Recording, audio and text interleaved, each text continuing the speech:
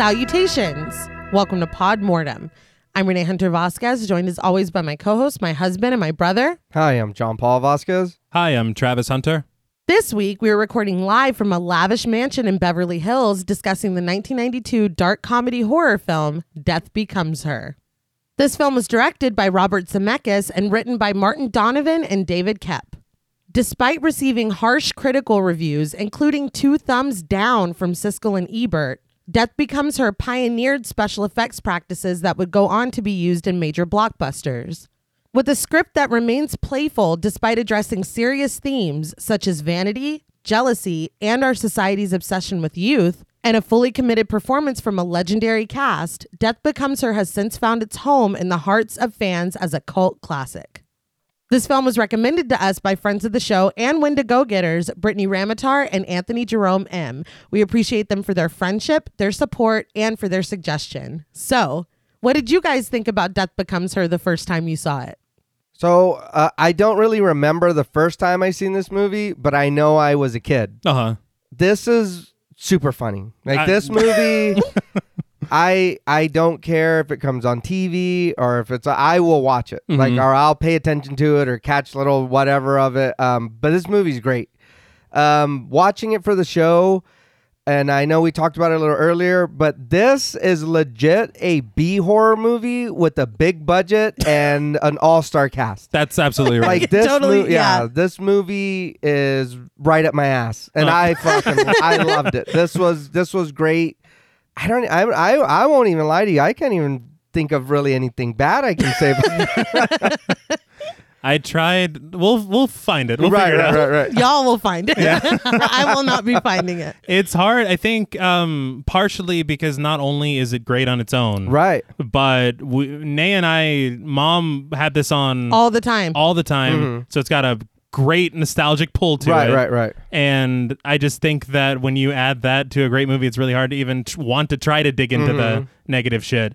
But I think that it's like genuinely hilarious. Yes. Oh, yeah. I think it's darkly like satirical in a way. For sure. That I don't think that I caught on to when I was a kid. Yeah. I think that one thing that hit me this time more than anything is knowing Robert Zemeckis and knowing where he was at in his career at the time, Right. and knowing the show that he was executive producing at the time, this feels like, and I thought I arrived at this independently, but I'll tell you something ridiculous about it, but this feels like a long-form episode of Tales from the Crypt. For sure. And through that lens watching it, I was like, this could have been a Tales from the Crypt movie Yeah. for them. Right. But whenever I watched the trailer, they put the Tales from the Crypt theme in the trailer. And I was like, well, I guess I wasn't wrong. I didn't watch the trailer, and I did read that there are parts of the film that got completely cut that are still in the trailer. Yeah. Whole characters, because there was another ending, which we'll get into. It's never been visually released, but they've said what it was supposed to be. Okay. But there's characters from that ending that got completely cut that are in the trailer from what I read. And I think that the ending they have here is better than that one. Definitely. Okay. Like by a mile. Yeah. It's funny to me because you had said in your intro about the 2 thumbs down or whatever. And I know we're not supposed to speak Again, ill of the dead. But I'm sorry, dude. Like, I completely respect anyone's opinion on a film. Right. If you don't like a film, that's totally fine. Yeah. But specifically for that, fuck Ebert and Roper. Like, just them. If you don't like it, I love you. It's fine. Yeah. Siskel? Did I say Roper? Yeah, you did. Yeah. Well, I don't know what I'm talking about. And then I think Roper's still alive, so we can talk all the shit we want. I mean, I can see how people wouldn't like this movie because of how silly it is. Yes. But at the same time, it's like I personally don't get a Tales from the Crypt vibe from this. Really? Yeah, at all. And I loved Tales from the Crypt as a kid. I loved it. That's surprising to me because like I said, I read more Evil Dead in this than I do anything else. Like if you told me that Sam Raimi did this shit or whatever, I'd be like, okay, maybe it was a side project or something. Like, because it's very, very comedy heavy. It is. And it fits everything that happens to me so perfect. Like every event that happens, I was like, this is fucking great. I was like, I mean, yeah, like you said, there is subject matter that, you know what I mean, or like things that happen that's going on that's terrible, but it's still funny. You know what I mean? And it's like, am I supposed to be laughing at this? Well, I am. Oh no, yeah. Like, I am. But I did. That's very, very interesting to know about the Tales from the Crypt thing. Yeah. Yeah, that's pretty cool though. I guess now I can kind of see it, but I didn't get that at all watching this. It didn't hit me until this time because we had watched more Tales from the Crypt recently. Okay. And I was like, this feels like almost as if like the series was ending and they were like, well, let's do a film to cap it off. Okay. And it was Death Becomes Her. That's what it felt like to me. All right. But and in all fairness though, I haven't watched the Tales from the Crypt episode since I was 12. Oh, shit. So, I mean. That's a little while. Yeah. I mean, it's sometimes bad. No, I mean, anybody who knows me knows that I fucking love this movie. Right. This is one of my favorite movies ever. I'm sure, like you said, part of it has to do with the fact that as kids, we watched it all the time. I remember watching this all the time with my mom and also watching She-Devil. all the time. Yeah, She-Devil. And I just remember thinking that Meryl Streep was both the most glamorous and the meanest woman on the planet. Oh, yeah. I was just weirdly obsessed with her because these characters are just, she's so fucking funny in this. Yeah. Goldie Hawn is so fucking funny in this. The fact that Bruce Willis plays this character is just, we were talking about it this morning before, off mic. Yeah. On paper, he is one of the last people that I would have been no, he could play Ernest. Yeah. But he does it so well. He's so fucking funny. Well, didn't he had like, I think 2 Die Hard films under his belt. It's just, it's such it's such a departure. It is. It was supposed to be Kevin Kline. And which I could see. That I could definitely see yeah. more than Bruce, but I'm so glad it was Bruce Willis. I could, but I think Bruce did a fantastic job. I want to say Jeff Bridges read for it too. Really? Yeah. I don't know about Jeff Bridges. I love Jeff Bridges. Yes. But I don't think so. That's interesting. Yeah. But, in all fairness, Bruce Willis did play a talking baby, didn't he? Yes. Yeah. I think So I mean, he's not always climbing through vents. Yeah, he's been known. What really struck me this time watching it, because I'm like, there's no way I'm going to watch this even critically and love it any less than I do. But the script really stood out to me because it is so sharp. Right. It's so witty and quick. And I mean, if there's so many subtle jokes too that if you're not paying attention, you'll miss them, or you'll get them when you watch it. Like, it's so sharp. I had said it was written by Martin Donovan and David Koepp. David Koepp, I was looking through IMDb, and some of the screenplays that he's written, right, if I may, Jurassic Park. Really? Which, interestingly, special effects techniques that they came up with for Death Becomes Her were used in Jurassic Park. Okay. So that's pretty fucking amazing. If I'm not mistaken, they had the same special effects guy as Jurassic Park, and Dean Cundy, who I love. Yes. The cinematographer did both. Yeah. Oh, nice. But he also did Stir of Echoes, the first Tobey Maguire Spider-Man, and Secret Window. He wrote the screenplay for all of those. He's busy. He's busy and talented. I was say like, so. holy shit. But yeah, there's nothing. I'm not trying to tip my hand too early, but this is pretty much a perfect film for me. It gives everything it's supposed to give. It's dark. It's hilarious. The cast is just... No, yeah. Every time I watch them, like, I can't believe... It's like it was made for me. That's what it feels like. I will say, in you saying that, I know I've said it before that watching movies for the show kind of hurts it sometimes. Yeah. That was the complete opposite with this movie. I fucking love this movie more now, working on it for the show. I was like, this is way better than I remember. and I know you've watched it with Ari before a couple of times. Many times. And I've watched it with you, and like, it's not like it's been a long time since I've seen this movie, but having to stop and take notes and like pay attention, I was like, this is fucking great. I was like, this is shit I didn't even pay attention to, or you know what I mean? And to hear or miss, I was like, this is fucking fantastic. Well, when you have to be dialed in like this, you notice way more, and this does end up being even more enjoyable. Yes. Somehow, against all odds. One thing that I will say that kind of made me feel like ridiculous is that it took me until this time to understand the title "Death Becomes Her." Yeah. It was this week that you were like, I was oh like, my God. that's what it means. Because I don't know if you guys know this, but if somebody has a really nice outfit, Yeah. you say that outfit becomes you, Yeah. right? And so, like, if like death, Yeah. Now, before we hurt this film on purpose, we would like to issue a warning for spoilers. Podmortem is a very in-depth podcast, and in thoroughly discussing horror films, we have no choice but to spoil a thing or two. If you don't wish to be spoiled, please go watch the film, then come back and enjoy the show. If you've already seen the film or don't care about spoilers, then bottoms up. So I did forget to say in the intro that this is my birthday movie. Yay. I mean, my birthday was last week, but it's fine. yeah, It's okay. we'll pretend that Rosemary's Baby. We switched. Yeah. All right. Yeah. It's June 20th right now. Happy birthday, Nate. Thanks. But the film opens with the theme, and I did want to call out the theme, which I absolutely love. It was done by Alan Silvestri, and it has this very Danny Elfman, playfully dark vibe. Yeah. I love it. It hit me right in the nostalgia. Yes. And I know that I love this movie, but the second that song hit, I was like, fuck. Yeah. No, we're in. Yeah. We're back. Yeah. But the theme plays over the credits, and we get the title card before we come in on the backdrop of a city. So I know we had, it doesn't matter. Yeah. It doesn't matter who just realized what the title meant or Yeah. who didn't know. But I did want to talk about a couple of titles that I saw in an interview with Bruce Willis that he had suggested for the film. One of them is like totally like, all right. And the other one is fucking hilarious. All right. So the first one that he came up with was It's Death, Baby, which is very Bruce Willis.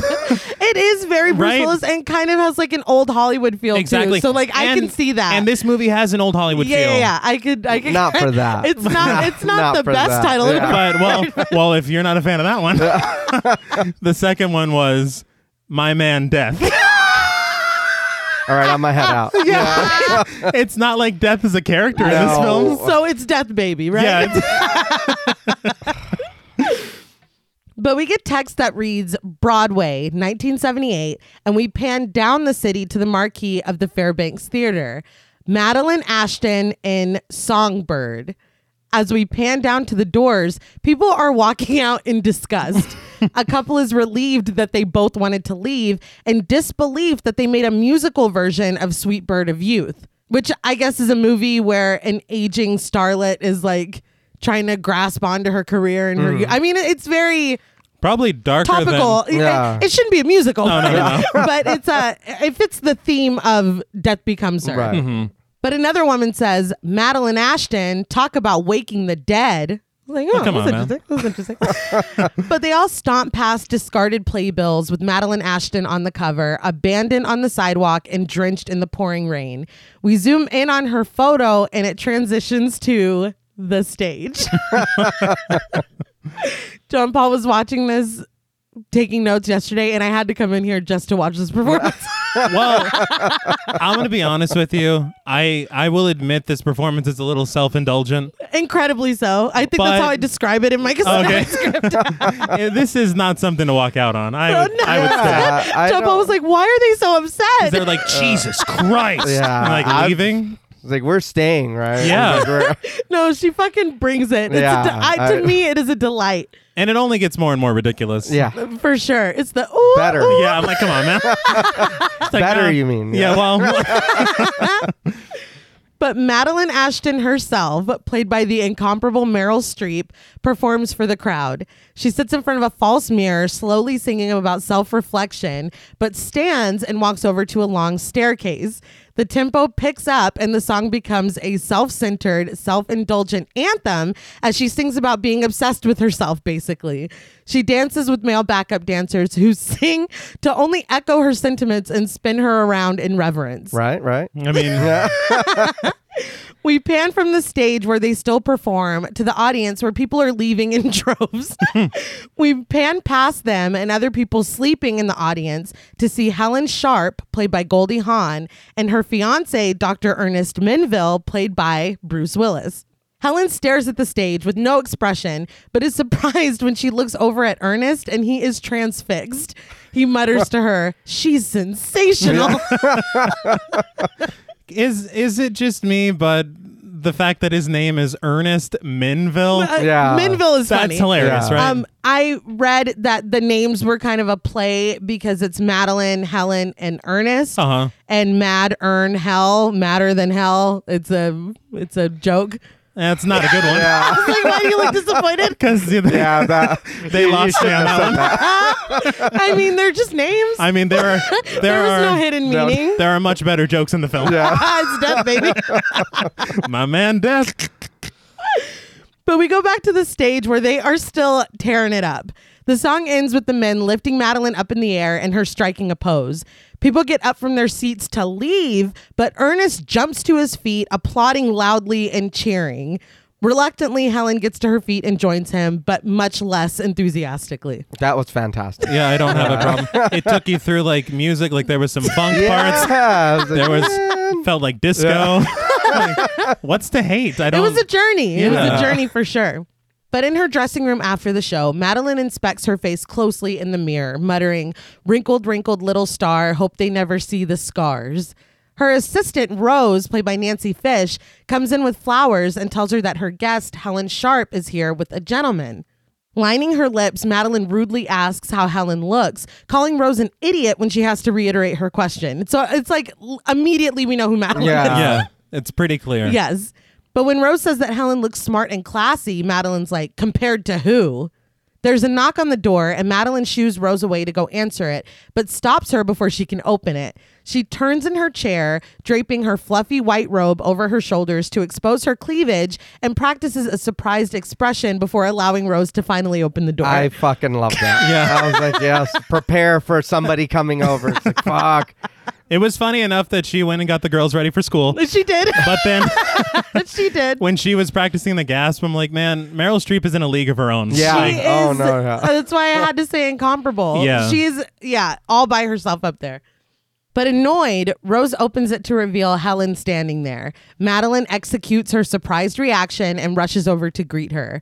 They call each other Mad and Hell as they embrace, and Madeline gives Helen a big kiss on the cheek, leaving her red lipstick behind. okay, just a couple things. You perform how you practice, so that gasp was great. It was. Yeah. I got to admit, the Mad and Hell bit, I don't like it only because You don't? No, I don't. Because I think that some names defy nicknames. Like, I understand Mad perfectly. I've never met a Helen that's like, call me Hell.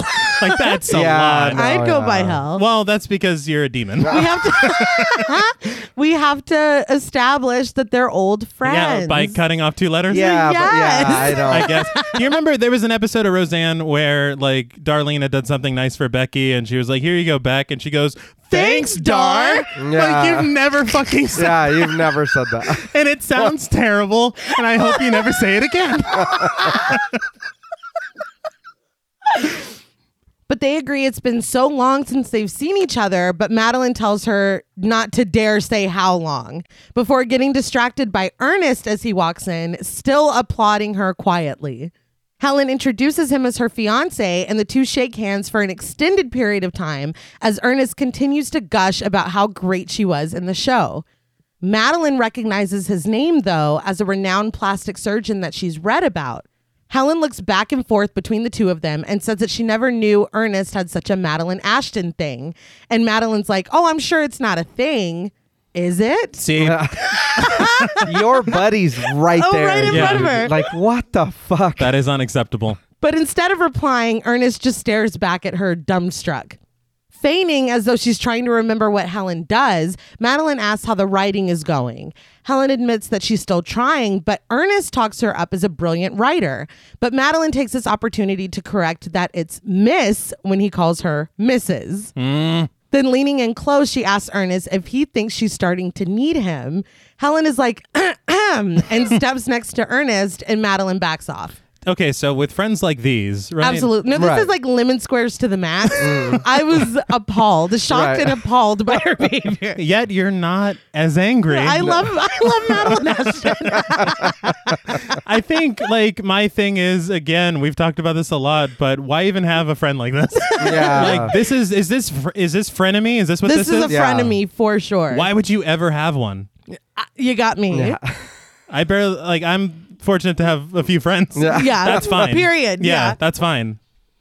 But drinking her champagne, Madeline asks if they set a date for the wedding. Helen immediately answers yes, but Ernest is like, no, and trails off. And then the two just look at each other. Why is there miscommunication? Is he already trying to weasel? Yeah. Yes! He's under the spell. Ernest. Yeah. But it cuts to a closed eye, magnified and marked for operation with the scalpel hovering above it. We pan up to see that Ernest is operating on it. He comments on all the blood after he's made his incision and calls for assistance in cleaning it up, but is distracted by a tapping on the operating room door. I was like, how are you in here? Yeah. This is beyond. He looks up and Madeline is standing there holding flowers, a bottle of champagne, and 2 glasses. He raises his hand to wave at her, his gloved fingertips stained with blood. So that is one thing. Like, there's a surprising amount of like things in this film that you would think would make it an R-rated film. Right. Yeah, And this being PG-13 Yeah. still surprises the shit out of me. agreed. We'll get to more, but holy shit. Yeah. They pushed that rating. Yeah. But that night at home, Helen twists a napkin in her hands as Ernest tries to explain that it was just a business dinner. She tells him that he doesn't understand. Madeline wants him because he's hers, and this is what she always does. She turns on her flash and glitter, and the man is just gone. Ernest paces as Helen admits that this is why she wanted him to meet Madeline before the wedding. She needed to know if he could pass the Madeline Ashton test. She begs him, please don't fail because she can't take that again. She doesn't know what she would do. I gotta say, her doing that at all was very misguided. Yeah, I was gonna say, why did you do that in the first Very place? misguided. Well, if you knew it was a possibility, Yeah. why are you doing she it? needed Yeah. to know that he would be strong enough. Sometimes No, it's no. good. I mean- sometimes it's good not Yeah. to know. Or maybe just don't ever see Madeline Ashton again. Yeah. I mean, that's also you an guys option. clearly don't really like each other. Yeah, it's like it feels like one of those hall pass situations where somebody chooses a celebrity and then someone chooses the mailman or whatever. Yeah. Like, It's like, that's not- it's like, that's not equal. But in this case, the celebrity is like the mailman because Yeah. she Yeah. fucking She- knows them. Yeah. It's a horrible, horrible idea. Not that this is her fault at all, No. but I think No. it was a bad idea. I mean, it was, and we'll see why. All right. But Ernest sits next to Helen after her cat hops away. He holds her hands, which are still gripping and twisting the napkin, and puts it plainly, I have absolutely no interest in Madeline Ashton. We immediately cut to church doors opening as the wedding march plays. Out comes Ernest with his blushing bride, Madeline Ashton. Come on, Bruce. What the fuck? I got. It's just the abrupt cut. Yeah. It's I like, gotta be damn honest. it. I don't even know if there's a name for this, but I put it in my notes as the punchline edit. Yeah. Yeah, they yeah. they have some of the best in this Yes, film that absolutely. I've ever seen. But the two stop and share a passionate kiss before walking outside. Coming down the stairs behind them, though, is Helen. Her eyes fill with tears as she grips and twists her napkin so hard that blood begins to pour from her hand. When I was a kid, I thought like if you did that with any napkin, it could happen. I don't know. Make the So- napkin bleed. Yeah. It's like, wait, so these are filled with? Yeah, but- Holy shit. So I never squeezed the I was napkin. like, you still don't use napkins. No, I don't. I'm afraid of them. But we cut to Helen's house 7 years later, and we see an ass bent over in front of a TV.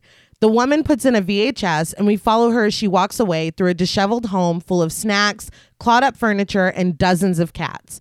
She kicks over trash and opens a cabinet to reveal another cat meowing inside. I mean, in some ways, she's living the life. See, I was going In to other say, ways, I don't know. she's fucking being herself. Yeah. She's got got, her a house cats. full of cats. She can eat what she wants. I mean, she can, but she shouldn't. Well, Yeah. I don't think that there's a lot of nutritional value in what she's about to eat, but I hope it's part of a balanced breakfast. But aside from the cat, the entire cabinet is stocked with cans of frosting. She ponders for a moment before picking one up. And when she turns around, digging into the frosting with her fingers before putting them in her mouth, we see that it is Helen, nearly unrecognizable from the woman that we met earlier.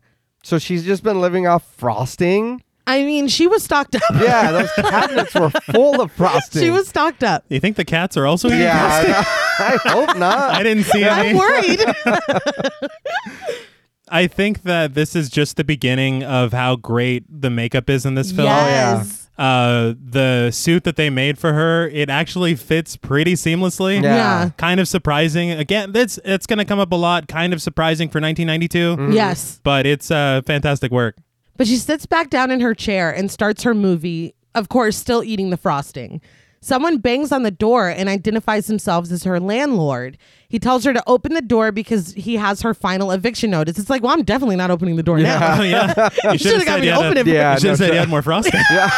Frosting delivery. Ooh. Boom. Yeah. But Helen ignores this completely and just turns up the sound on her movie. He tells her that if she doesn't open the door, he's breaking it down. On the screen in the film, someone opens a door and Madeline Ashton turns around, demanding to know what he's doing.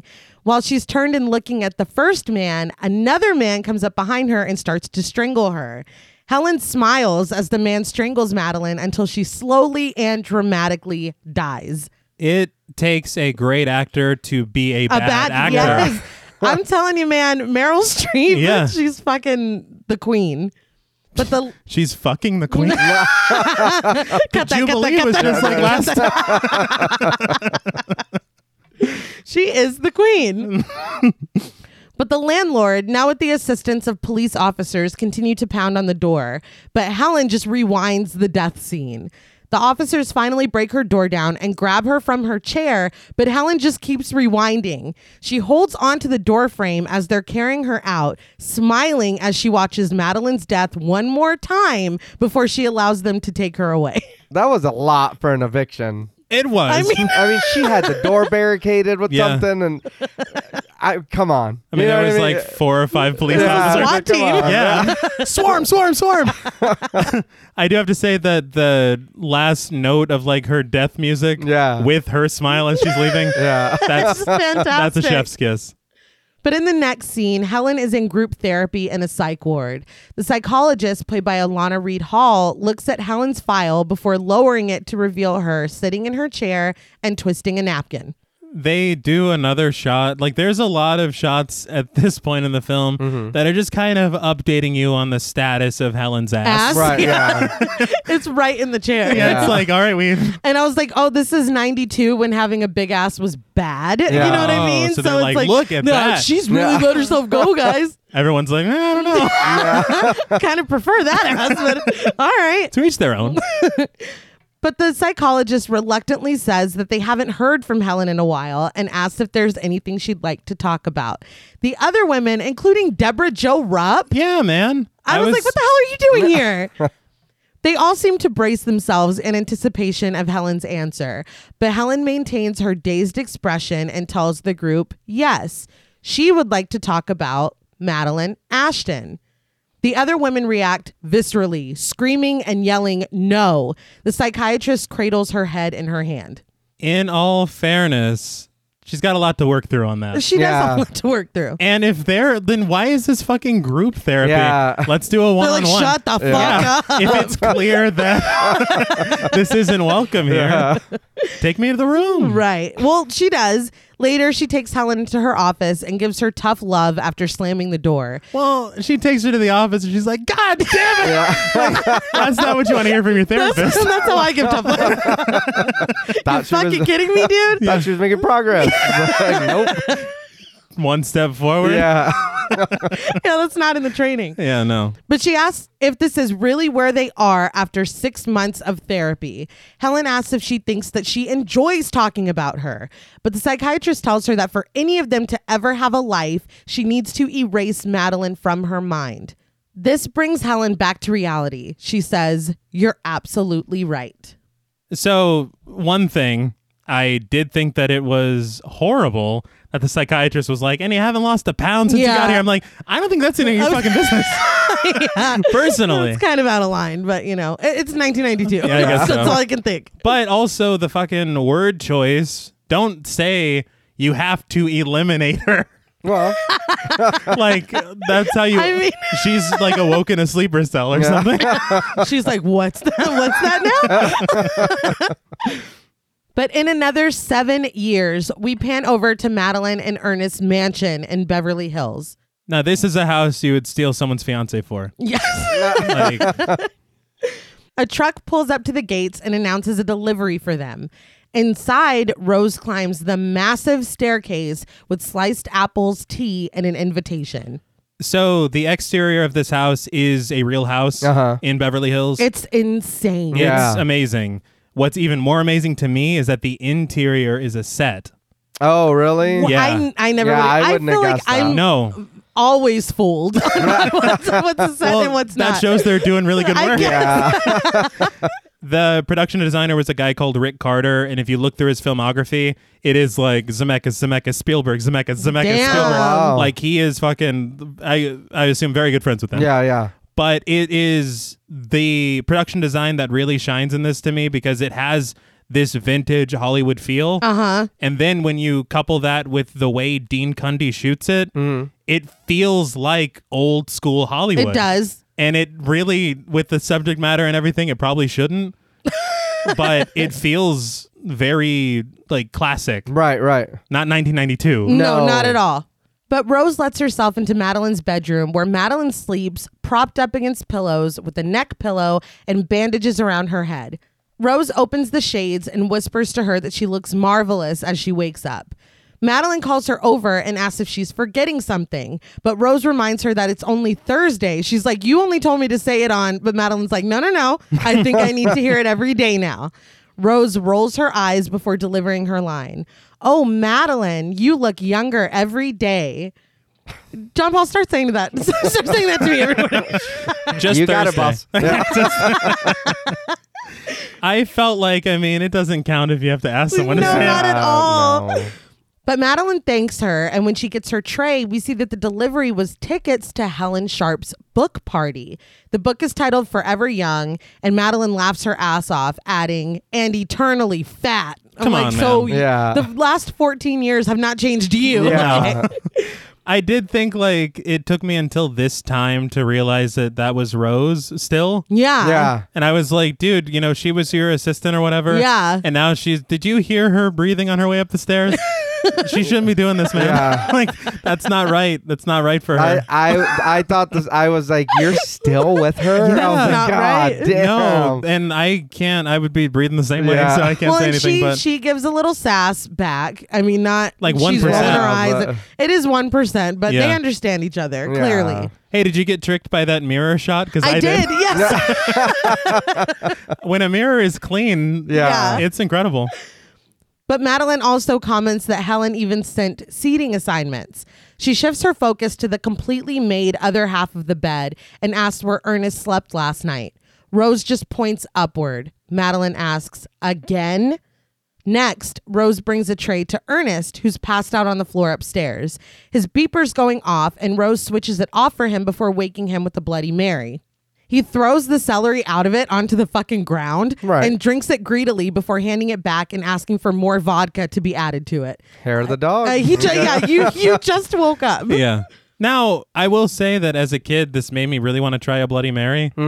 I don't know. I never did They're that. good. But are I they never really? did Yeah, that. they're good. I don't. They I think Bloody Marys look like the opposite of everything I stand for. Yeah, I think the only way the only reason that I allow the thought to try it to enter my brain, obviously because of this movie, Right. Right. but because the name is cool. It is Yeah. cool, but the If blood it were is called what it tomato is, juice, man. yeah, like Right. what the Like fuck is it? V8 or something. Yeah. That's good. I'm good. Is it good because the alcohol helps you forget that it's tomato juice, or No, it plays well together. oh really? Yeah, it's good. Like a But I don't know. I enjoy the V8. I like. Okay. Yeah. So it So it's doesn't not a bother me. deal Yeah. breaker. No. okay.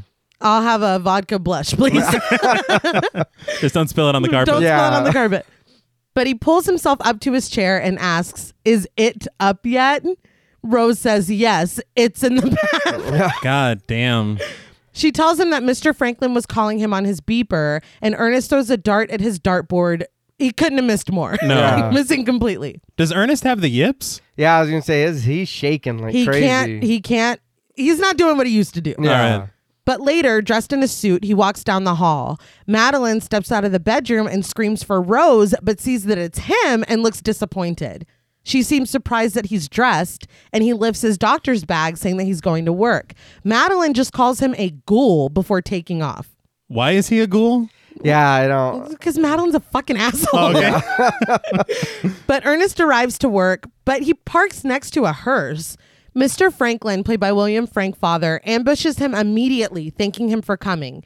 He apologizes for calling him at the last minute, saying how much he hates the last minute.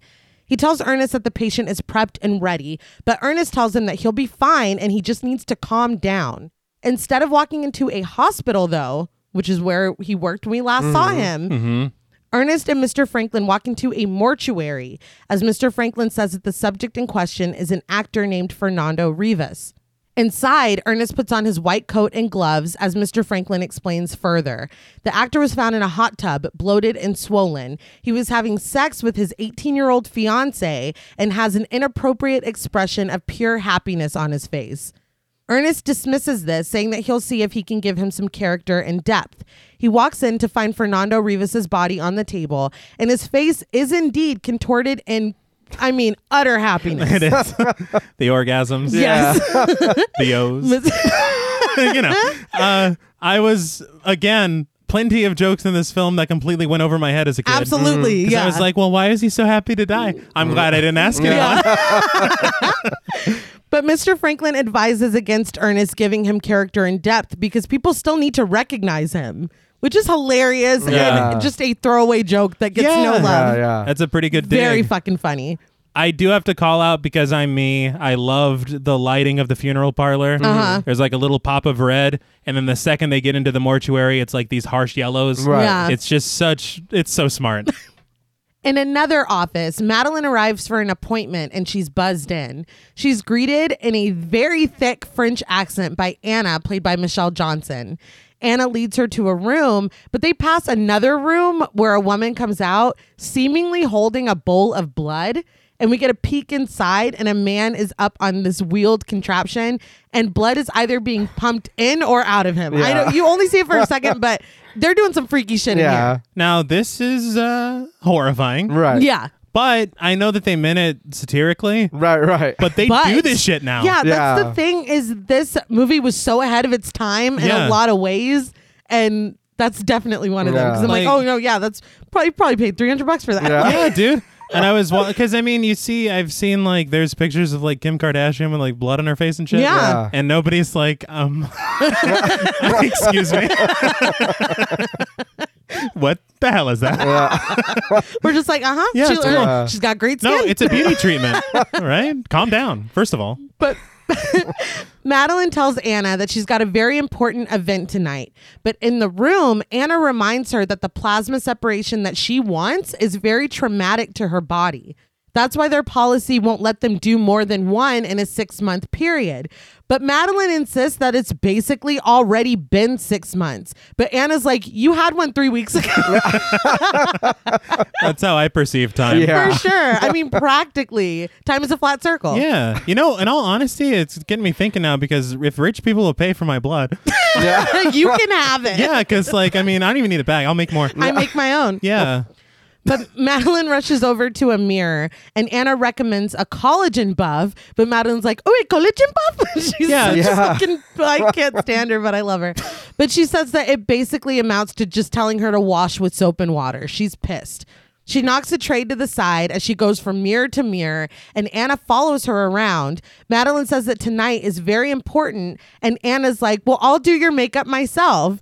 Madeline turns on her in tears and said that makeup is pointless. It doesn't even do anything anymore. She yells at Anna for having 22-year-old skin and tits like rocks, and grabs...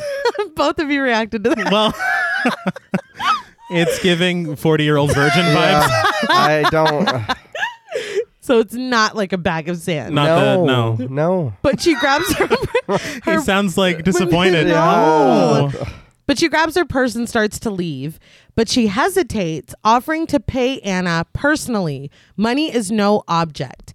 Anna kind of falters, like she's open to the idea.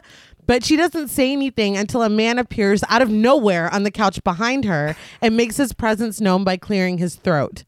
This is Mr. Chagall, played by Ian Ogilvy. And in her shock and guilt, Anna completely loses her French accent, and in a flat American one, apologizes profusely to Mr. Chagall. This place is bullshit. Yeah. It's complete bullshit. And it makes me laugh every single time. Because her French accent is so flowery, and then she's like, "Oh, Mr. Chagall," like it's so fucking funny. It's like, are you from Ohio? But Mr. Chagall just tells Anna that he doesn't want to see her anymore and to leave them alone as he shoos her from the room. Now that they're alone, Mr. Chagall stops Madeline when she tries to apologize. He tells her that he is sympathetic. They're mere mortals restricted by the laws of nature, which is kind of a weird thing to say. He's very creepy. Yeah. He's all right. He's all right. His right eye blinks wildly as he speaks, and he raises a finger to it to get it to stop. He mentions Madeline's joke about money being no object, and she insists that that was no joke. He coyly switches off the camera in the corner of the room and asks if she's ever heard of Liesl von Reumann. Madeline admits that she hasn't, and Mr. Chagall says that only a select group has, but she might be able to help her. It just hit me. Has he never heard a joke before? Yeah. Like, that thing that you said about money is really fucking funny. He's trying to make sure. He's like, do you really mean that money is no object? Like, was that a joke? Or are we like, let's get on the same page here. Tiptoeing around some shit? Or?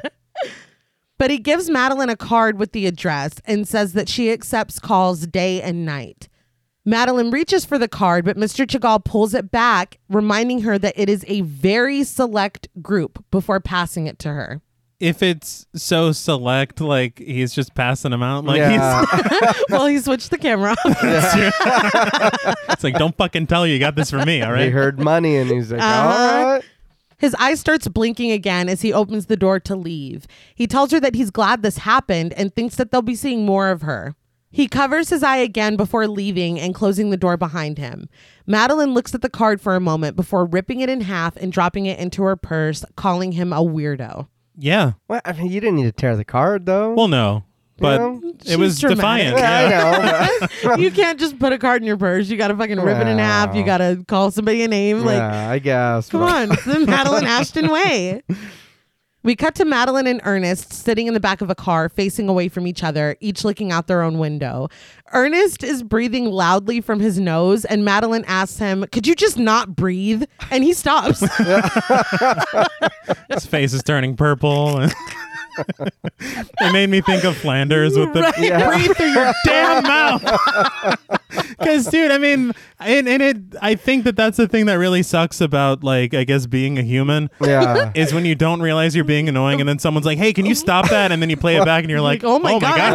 I was really, I was breathing loud as God fuck." damn, that was squeaky as shit. But they arrive at the event, Helen's book party, and when Madeline sees the crowd, she snidely assumes that Helen hired extras, but they walk the red carpet to get inside. Inside the party, Ernest sits at the bar drinking alone. A woman, Vivian Adams, played by Mary Ellen Trainor, comes in to order a drink and is amazed when she recognizes him. Did you recognize her? She seemed so familiar, and I couldn't place it. It's the "And All Through the Night." Fucking hell, of course. And I think Zemeckis directed that. I was like, oh shit. That's where it is. Okay. The Tales from the Crypt episode with Santa. Oh, really? Yeah. Oh, all right. That makes okay. But they shake hands, and she says that they met a long time ago, but she never got the chance to thank him for the spectacular job he did on her aunt. He thanks her as she gushes on about the color and tone he was able to get, saying that it was almost a shame to bury her. We're going to put her on display? Or? I mean, she's like, she fucking looked great. She asks what the secret is, and Ernest tells her immediately, spray paint. Vivian looks appalled, but we pan over to Ernest as he continues to explain. You can't use makeup on dead skin. The pores are too dry. So one day at the hardware store, he thought to himself that he could use mannequin paint. He continues to go on about the variety of flesh-toned colors available, but realizes that Vivian is absolutely horrified. Don't ask. Yeah. Don't ask. You said, "What's your secret?" Yeah. Here's Spray my paint. secret. And you're like, "Oh, heavens to Betsy!" Like, come on. Did she look great or did she Yeah. look great? Yeah. You said she looked great. Are you gonna frame her corpse or not? I mean, You're the one that didn't want to bury her. You're the freak. All right. Coffee maker to a coffee table. Yeah, exactly.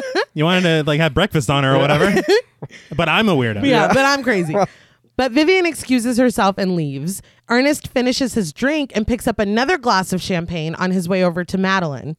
This scene is when I noticed the makeup on Bruce Willis. Yeah. Because I think my thing is that when I think of Bruce Willis outside of Pulp Fiction, I think of him later, Sixth Sense, Right. that kind of a Bruce Willis. And so he kind of looks like that. Yeah. But you forget that Bruce Willis right here is like 36 years old, 37 maybe. I read on American Film Institute that they had put him in the makeup chair every single morning for 3 hours. Damn. To get this look. Yeah. And the work that they do, because I know it was a combination, Industrial Lights and Magic did the digital and Amalgamated Dynamics, we talked about on Tremors episode, did a lot of the practical effects. But the makeup work that they do, because Meryl Streep has her age to look older. Yeah. Right. And Bruce Willis does, but it's so seamless that even like when I was a kid, I was like, oh, these are just how these actors look. Yeah, it looks natural. Yeah. It's really impressive. That's one thing I was curious about, how old they all were when they were doing this. Goldie Hawn and Meryl Streep were both in their mid-40s. Okay. Yeah, Meryl Streep was 43 and Goldie Hawn was 47. All right. And then I said Bruce Willis is 30. Now, this is in 92, so it's probably subtract a year for 91 when they filmed it. Right. But none of them are... No. Yeah. It's impressive. It is. But Ernest asks if Madeline has seen Helen yet, and she tells him that she's not even here. But Ernest sees a woman standing in the middle of a crowd with her back to them. She looks remarkably like the Helen that we saw 7 years ago. And Madeline, of course, starts to make fun of her, but the woman steps out of the way to reveal the real Helen. Did she pay a woman to wear her old clothes or something? It looked just like That's why they kept showing her from the back. Right. Oh, that's a They're good like, point. I know that ass anywhere. But Helen looks younger than we've ever seen her, wearing a slinky red dress with big done-up hair and red lipstick. Madeline immediately tells Ernest that they're leaving, but he insists that they go talk to her. Madeline stops him and says that she'll go talk to her. She walks slowly over to Helen, glaring at her until she turns back around to go back to Ernest. But the second she turns around, Helen breaks from her accolades and spots her. They again refer to each other as Mad and Hell, T's favorite, as Madeline pretends to be excited to see her, and they hug. But as they hug, Helen stares at Ernest, who waves at her. It made me laugh that she was going to leave. She's like, no, 2 seconds. Yeah. Can't do it. But it was also, and I'm obviously not giving anything away just yet, but there was a certain piece of jewelry that I noticed this time around that I never noticed before. Yeah. And I was like, oh, You shit. have to know. Exactly. Because until you know, you're just like, yeah. Of course, yeah. But Madeline says it's been 12 years and now Helen has a waist. It's like, that's not a compliment. But Not so much. See, this frenemy bullshit. Yeah. But Helen, though, thanks her for coming, saying that the PR woman said that Madeline Ashton would come to the opening of an envelope. But those people can be so cruel. God damn. The smile drops from Madeline's face, but returns when Helen says that she fired the PR lady. Well, she almost fired her. That's one thing I like about this film is that between Helen and Madeline, they both give as good as they get. Oh, no, yeah. Yes. It's not a one-sided thing. Not Fucking at all. hilarious. Yeah. But Helen signs a book as Madeline tells her that everything has been great. Ernest is a dream. Steering her away from the crowd, Helen tells her that she's happy for them both. Madeline admits that she's so happy that she feels like she doesn't deserve it because it came at Helen's expense, and it just makes her feel terrible.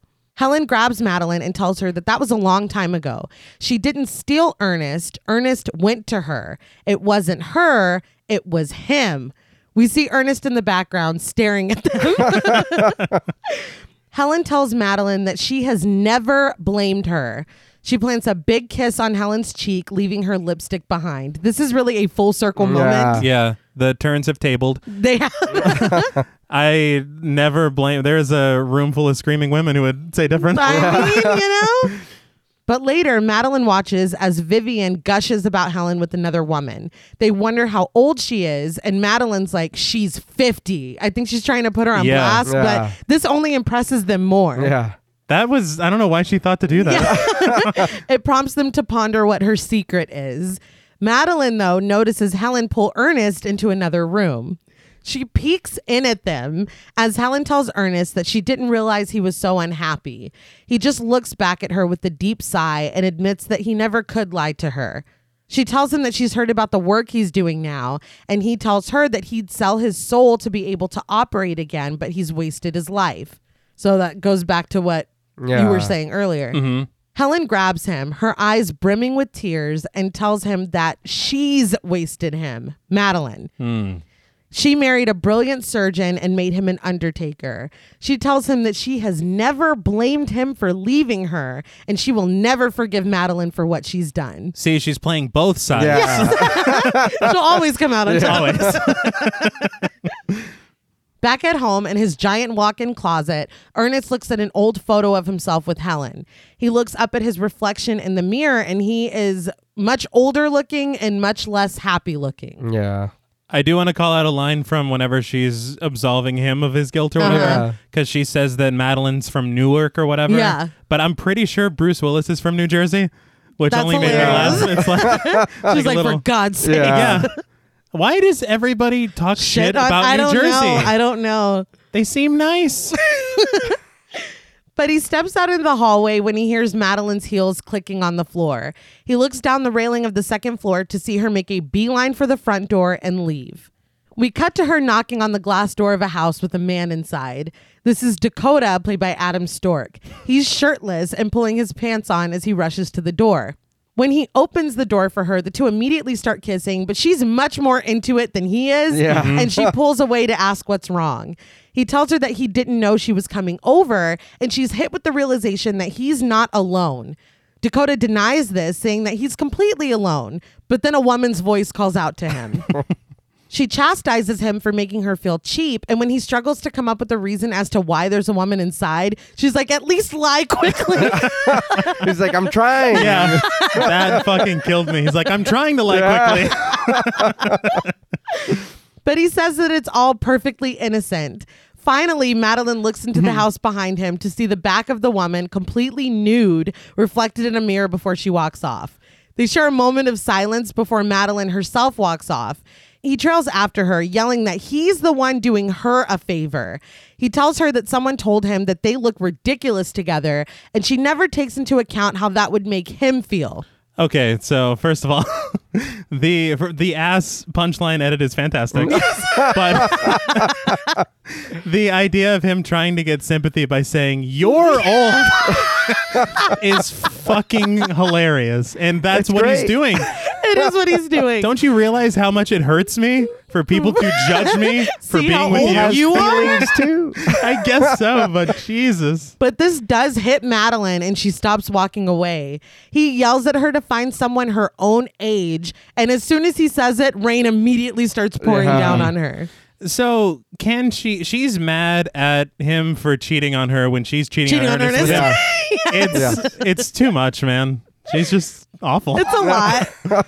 But in the next scene, she's in her car, swerving in and out of traffic in the pouring rain. She sobs behind the wheel, and when she gets a glimpse of herself in the mirror, she screams and slams on the brakes in the middle of the street. She dumps out her purse and starts to clean her face, but notices the ripped up card with Liesel's address on it.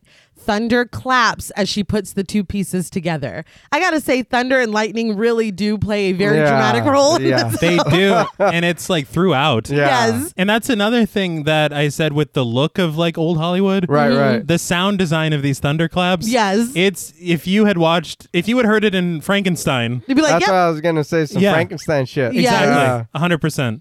But at Helen's house, she uses an empty perfume bottle to squirt air into her eyes. She looks at herself in the mirror, rehearsing, tearfully asking to speak to Madeline at once. Pleased with herself, she gets up and leaves the room. We see that all around her mirror, there are defaced pictures of Madeline, movie posters, publicity shots, even their high school yearbook photos. There's a calendar on her vanity with the word eliminate written with the date circled. Again, See? this goes back to the second. Yeah. That's her fucking fault. Did she blow up those pictures looks- too? It looks like it. There's also, I never noticed it before, but there's a wedding photo of Madeline and Ernest, and Helen has put her own face over Madeline's. Oh, I didn't catch that No, at all. I didn't see that. And above the mirror in huge bright red letters, she's written the words, "Never again." But back in the car with sunglasses over her eyes. Yes. What? It's nighttime. What the fuck? She's upset. Okay, you're going to cause an accident. She was already swerving and slamming on the brake. In all fairness, I think that plays into the theme of this entire film. Right. Like, what's more important, her vanity or her safety? Right. No, yeah. Vanity. Yeah, vanity wins out. But don't wear a fucking... Yeah. Don't be doing But this. seriously, that's your Podmortem PSA. But she's wearing sunglasses over her eyes and a scarf around her hair as she pulls up to a gigantic mansion. Now, I was very shocked to hear this. Now, first of all, I know I said that I would steal someone's fiance for the other mansion. Right. I would kill someone's fiance for this mansion. But this mansion is a miniature. Oh, nice. What? Yes, and seeing them put it together is fucking unbelievable. I'm glad you said that because I was like, I don't know if that's like a real... Yeah, I was like, I don't know if that's real or a painting, or I was like, something doesn't look completely authentic. You know what I mean? Like, Right. It doesn't look like a real building. I think the way that they dip down from the building through the windshield, Yeah. it's very convincing, but I guarantee that if you were just to see the whole thing, you'd be Of like, I course. don't, Yeah, so. no. I don't when think so. she pulled up and was looking up at it, it was giving, to me, House on Haunted Hill vibes. Yes, yeah. Oh, I 100%. definitely go in there still. Oh, yeah. Right. But before she can ring the doorbell, Liesel's bodyguard, played by Michael A. Nichols, opens the door. She starts to apologize, but he calls her Miss Ashton and reassures her that Liesel has been expecting her. What's his wrestling name? I was gonna. Right? Why Part is of the he? Midnight Rockers, huh? Yes. I was like, why is he tag team champion? Yeah. I was like, man, I like his getup. I was like, that's all right. I swear to God, this is the first thing I wrote. I'm digging it. Yeah, and then everybody else is Yeah, kind they're of. like- Yeah, no, they coordinated. Yeah. They coordinated. She knows what she likes, man. But she follows him inside and he asks her to wait in the very spacious foyer. She waits, but she rubbernecks, peeking into other rooms until the elevator across the room begins to descend. It stops, and two unaccompanied Rottweilers inside wait for the doors to open before getting off and walking down a flight of steps. Those dogs are clearly late for work. Yeah. Like, no time to talk. Yeah. We're 7 times late, however everybody else is. Madeline looks shocked and is startled when Liesel's bodyguard comes back and leads her to another room. Before the couch in the room, the two Rottweilers sit at attention while another bodyguard of Liesel's, played by Danny Lee Clark, reclines. Instead of sitting anywhere else, Madeline squeezes into the small space between the bodyguard and the end of the couch. I thought that, I was like, okay, There's an I entire... get it. No, I understand. I mean, I'm right It made choice, me laugh. but there was a whole other seat you There could have was. sat at. But from a chair turned backward, facing the big fireplace behind the couch, a woman speaks, telling Madeline that she had hoped she would come. She chastises the bodyguard, telling him to make room for her friend, but in his defense, he was there first. Yeah. Yeah. He gets up and starts to walk away, but stops when she leans into view. It's Liesel, played by Isabella Rossellini. She tells him to keep his ass handy. She shifts her gaze over to Madeline and gives her a wink. So I have to just say this. When I was a young lad, Right. I didn't think it was humanly possible for anyone to be more attractive than Isabella Rossellini. This is the she most fucking beautiful kills woman. it. Right. And she's perfect for this role. Yes. Oh, yeah. And as we continue, I want to say something I read about what they had thought in the script to do with this character. But I just had to call out that she is breathtaking. No, Oh, she's yeah. stunning. But she stands and thunder claps. She's wearing only a sarong around her waist and a large ornate necklace that conceals her breasts. That's it. Yeah. She pulls off Madeline's sunglasses, lavishing her with compliments. She tells Madeline that she's got one of the most beautiful faces to ever grace the silver screen and that Ernest's reputation is unsurpassed. Madeline rolls her eyes. Is it because she said that about Ernest? Since she Yeah. brought up Ernest, Yeah. like, for sure. It's like, this is about me. Yeah. Could have just stopped at the first sentence, Yeah. but okay. It's like, did you not see my show? Yeah. Such a me. Yeah, fuck. Liesel says that she just got into town because she always follows the spring. She hasn't seen an autumn or a winter in years because she, like Madeline herself, is a creature of the spring. So are you renting this mansion? Or Yeah. I don't know, man. I just want to know how I can have this mansion. Can I have it during the autumn and Yeah, the I'll winter? take it. Yeah, I don't care. Madeline stands and says that she doesn't even know why she came. Liesel answers the mystery for her. Madeline is scared of herself and of the body that she thought she once knew. This is enough to make Madeline sit back down on the couch, even though she acts incredulous. Cradling her face, Lisa tells her that she understands because she knows her secret. Back at Madeline and Ernest's mansion, the doorbell rings and Ernest opens the front door, revealing Helen to be standing in the rain under an umbrella.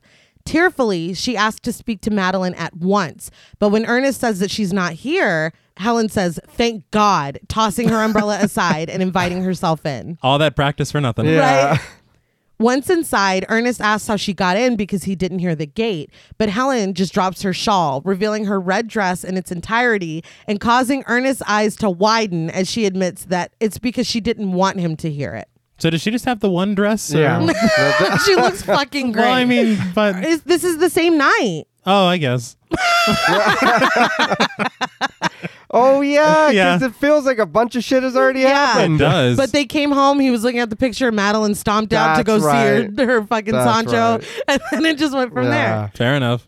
But she walks over to him, begging him to tell her to leave as she hugs him. She says it only took a glimpse of him to be right back where she started. Oblivious, Ernest asks where that was, and Helen tells him not to pretend not to know that he's a powerful, sexual being. Ernest is still confused, but Helen admits that she never told him this before because she wasn't the type of woman who could say the word sexual without blushing, but she can now. She has lipstick on her teeth. All right, we Yeah. all saw it. Yeah. I don't know how it made it into the film. I yelled at your sister from across the apartment. I was like, does she have lipstick on her teeth? Yes. How did that make it Look, in? Here's what I'm thinking. I'm looking at it as like a character moment. Helen isn't used to playing this role. Sure. So that's what I'm trying to Alright. say. So maybe she's not, yeah. All right. she's all still right. wearing the same red dress. It is gone in the next scene, but I mean in the then next you frame. Don't tell me that. I'm trying to give this movie an out. Give this movie all the outs. Well, it's too fucking late now. But she whispers it into his ear now and pulls back from him, repeating it. Sexual, sensual, sexy, sex. Ernest is shook, dropping his glass and shattering it on the floor. Look, man, I know Bruce Willis is very much playing against type, Yes. but he is such an underrated comic actor. Yes. Because he is goddamn hilarious He's in so this. Yeah. fucking funny. And it it's just little- his facial expressions. Yes, little moments like that. Yeah. Fantastic. Back at Liesel's, she cradles Madeline's hand in her own. She says being offered the taste of youth and vitality only for us to witness our own decay is life's greatest cruelty. I mean, that's a lot. While she's not wrong. Right. She's not wrong, but goddamn, that's bleak. Yeah, well, life, man. It's Yeah. a fucking All right? I realized I was tilting my head a lot. People can't hear they that. can't see They can't hear it. But when Madeline offers that it is the natural law, Liesel drops her hand and jumps to her feet, proclaiming, "Screw the natural law." With a smile, she walks over to a box on a stand. She removes a knife holding the box closed and slips it into her sarong before opening it. She takes out another box with an Ankh symbol on it and brings it over to the table in front of Madeline, who's starting to look nervous. When she put the knife in her sarong, Yeah. the sound design Yeah. of it against her skin, I was Yeah. like, oh, damn. The music swells as Liesel pulls the top off of the box, revealing an ornate, egg-shaped container. She pulls the container open and a puff of pink smoke is released. There's a crystal vial inside filled with a glowing, moving pink solution.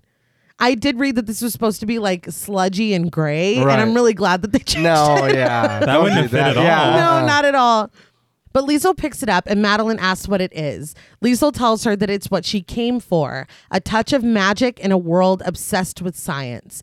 She calls it a tonic and a potion, setting it up to balance magically on its point on a tray right in front of Madeline. Madeline asks what it does, and sitting back in her chair, Liesel simply asks her to guess how old she is. She prods her, telling her not to try to flatter her and just guess. But when Madeline guesses 38, her smile immediately disappears. Madeline backtracks. 28? 23? Liesel drops the bombshell that she is 71 years old. Madeline's mouth drops and she looks at the potion. Liesel explains that this is what the potion does. It stops the aging process in its tracks and makes it turn backward. So firstly, that is a horrible question to ask somebody. Yeah. How old do you think Don't I am? don't try to flatter me. Yeah, don't.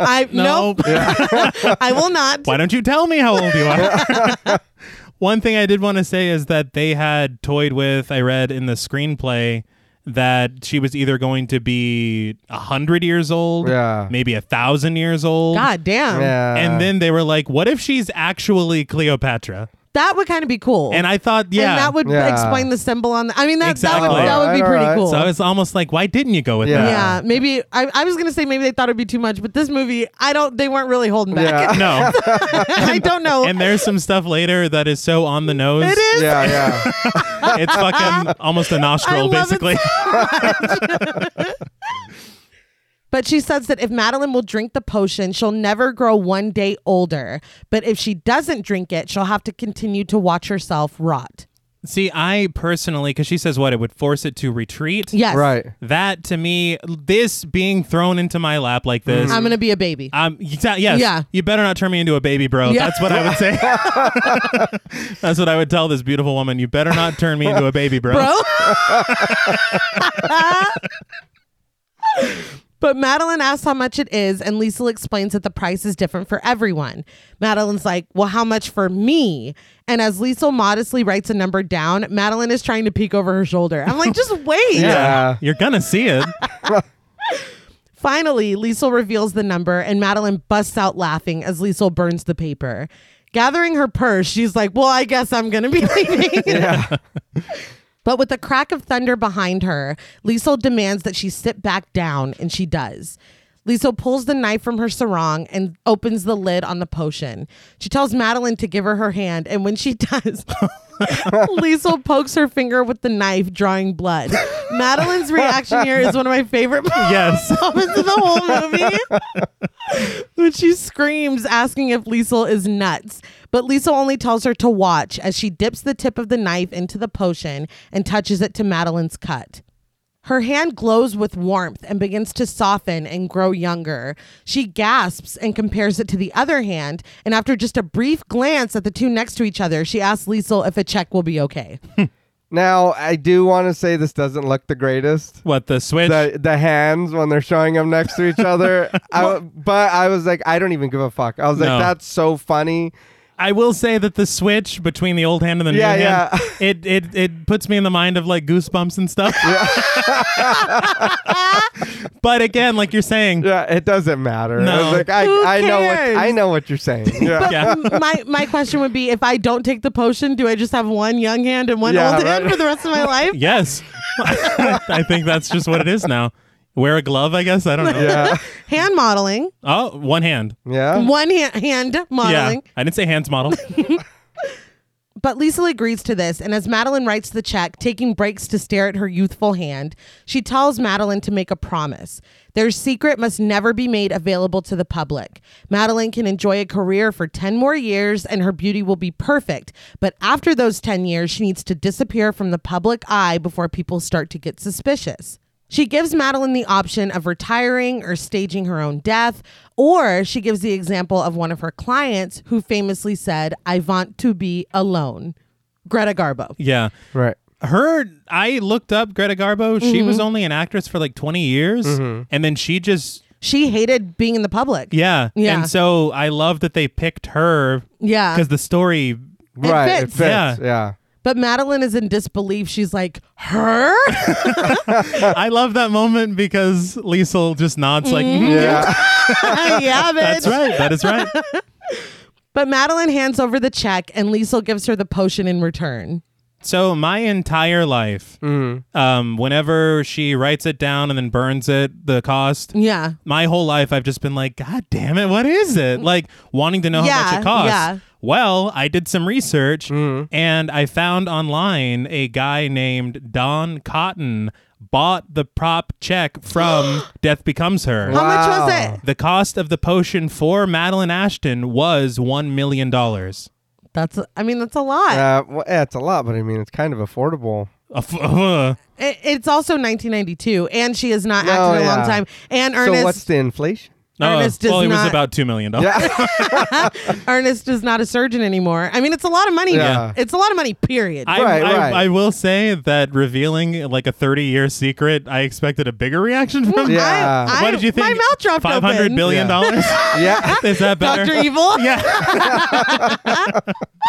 But it made me laugh because they really went out of their way to keep it a secret, seemingly. Yeah. But Like, no, it's right here. Yeah. because they said that it's different for everyone. It's funny then because like she read $1 million and she's like, well, goodbye. Yeah. It's like, well, fuck that. Yeah. Well, the only reason I'm saying that I'm saying is because like she's an actress. He was doing but look at that mansion. It's got to cost money to the upkeep on that thing. It's rent controlled. I doubt it. Well, the property taxes. Even if they own it. But you know what I mean? They got to still have some kind of money if they're living like that. So I figured for her, like you said, every price is different. It would have been something crazy. I wonder how she determines the price for everyone. Right. Does she do her research? She seems like she does her research. knows shit that she shouldn't know. So I'm assuming so. But after a moment of hesitation, Madeline looks at her hand and proclaims bottoms up before drinking the entire vial. And yes, I know that she's still gulping and drinking long after the potion disappears. Again, I do not give a fuck. Why did you stop animating the potion? Yeah. You could have just added more to it or something. I don't know. Reset it, fuck it. It feels digestible. Yeah, what the hell? It's magic. Yeah. Whatever. But she shakes a little and sighs deeply. Liesl tells her, now a warning. And Madeline's pissed. Now a warning? Will you wait? Yes. Yeah. That was literally my reaction too, though. But the warning is simple. Take care of yourself. You and your body are going to be together for a long time, so be good to it. She pins a small gold pendant of a flower to Madeline's top, telling her, siempre viva, live forever. Madeline starts to follow Liesl's bodyguard out, but stops to look at herself in the full-length mirror in the foyer. Her face is overcome with disappointment when she sees that she still looks exactly the same. But you just drank it. Yeah. but the hand thing was, but it did go to her bloodstream. Yeah, So yeah. maybe, it's faster acting. Yeah, it was one drop. She's not known for her patience. Okay? No. But as the score plays, the potion begins its magic. Her face transforms into a younger, softer version of itself. Her ass cheeks inflate, and when she turns back around to look at herself, her blonde hair is healthy and lustrous. Her breasts lift back into place. I did read that they tried to do this with wires and stuff, but it didn't look right. So her dresser stood and lifted her boobs one by one in front of the mirror. I thought it works. Yeah, it's simple, but it works. I just love that you said one by one. Well, it's two boobs. Yeah. But she looks at the bodyguard, motioning to her new/old body and stumbling over her words before finally deciding on the iconic, I'm a girl, which is so fucking over the top. It is. It's so funny. But it's her. It is. But Liesl's bodyguard brings his fingers to his lips and gives her a shh. Why did he have an earpiece? Is he the stage manager as well?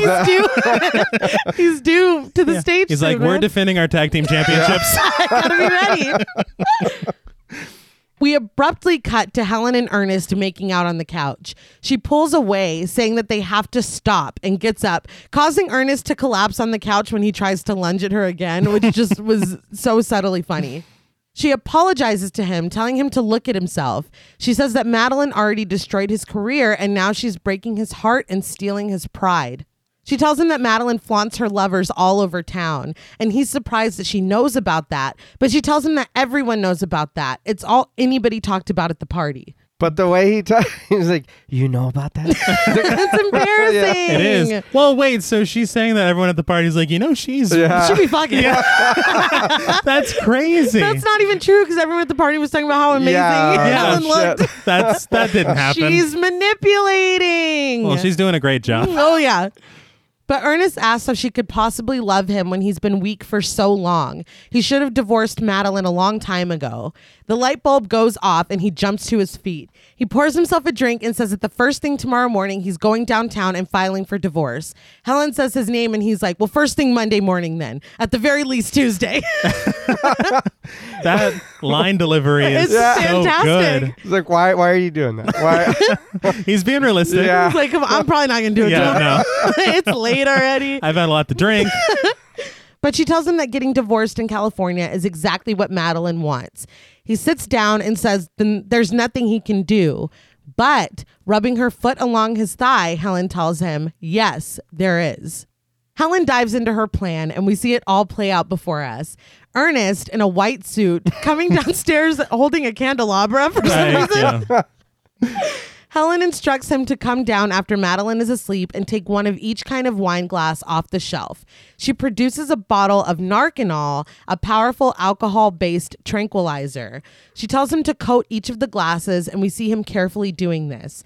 In the fantasy, Madeline races for the phone in a red dress as Helen explains that she will call to say goodbye and get Madeline to invite her to dinner.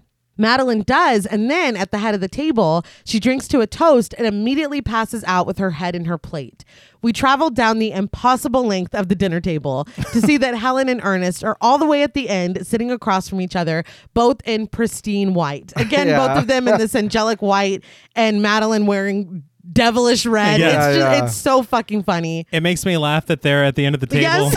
And in her imagination of this plan, she doesn't think that Madeline would Madeline's think like, that was "This is weird. fine." Yeah. Doesn't she say after we finish our dinner? Yeah. Yeah. They're like, So you're gonna we're- eat. We're gonna Yeah, eat. that's still Yeah. happening.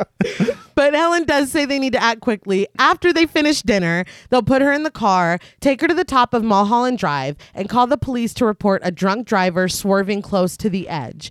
In the fantasy, Ernest makes the call saying exactly what Helen said as Helen pulls Madeline from the back of the car. This is the cheesy shit that I love. Yes. I was Yes. like, oh my God, you didn't need to do that. Swerving dangerously Yeah. close to the Yeah. edge. It was. But they put her in the driver's seat and dozens of bottles of alcohol. They pour it all over everything and dump them in the car. They put the car into gear, prop her foot on the gas and her hands on the wheel holding a bottle, of course, and then they send her over the edge. We watch as the car goes over the edge of the cliff and immediately bursts into flames. With the car burning behind them in their fantasy, Helen turns to Ernest and tells him that when they perform the autopsy, the Narcanol will have dissolved completely and Madeline will be labeled as just another drunk driver. I love the shot in the morgue Yes. Yeah. with the skeleton arm and Yes. the bottle. Yeah. And then the guy like another drunk. Yes. That Yeah. whole like dream Yes. plan thing. It's fuck amazing. Yeah. But It's like cartoonish, yeah. but in the best way. Yes. Yes. This is the moment that I was like, the more comical episodes of Tales from the Crypt. Yeah. Yeah. This is where I'm For for feeling it. sure. Very silly. Yeah, and it only gets even more Absolutely. to me Oh, later. yeah. But we do see the crematorium where they hold up her skeletal smoking hand still clutched on the bottle and declare that with a 0.40 blood alcohol content, she had it coming. The medical examiner's office stamps the file case closed and flames take over the screen as we transition back to present day and see the flames in Ernest's glasses. I love that shot. Yes. Yeah. Helen sums it up. Case closed. Madeline's dead. They're free. Ernest says that they can't do this, but Helen says it's the only way. With Madeline gone, they can both start their lives over again and they'll be so happy. Tearfully, she tells Ernest that Madeline is killing him. Ernest is like, so it would be self-defense? And Helen agrees. Self-defense. You're like, whatever you gotta Yeah. This is when Madeline opens the gate, still staring at herself and smiling in the side mirror as she drives up to the home. While the gate is still open, Helen nonchalantly strolls out. Madeline dreamily strolls up the stairs, past Ernest, who is still down in the living room. He looks up at the second floor as thunder and lightning crash outside. Madeline goes into her bedroom and tries on a black catsuit and heels and admires herself in the mirror. She tells herself that she's back and slips on a sheer purple robe. But when she opens the door, Ernest is standing there. He tells her that they need to talk, but she tells him to have another drink and go to bed. She pushes past him, but he follows her. He tells her that this is what she wants, for him to drink himself into an early grave, but that's not happening. She's not taking his money.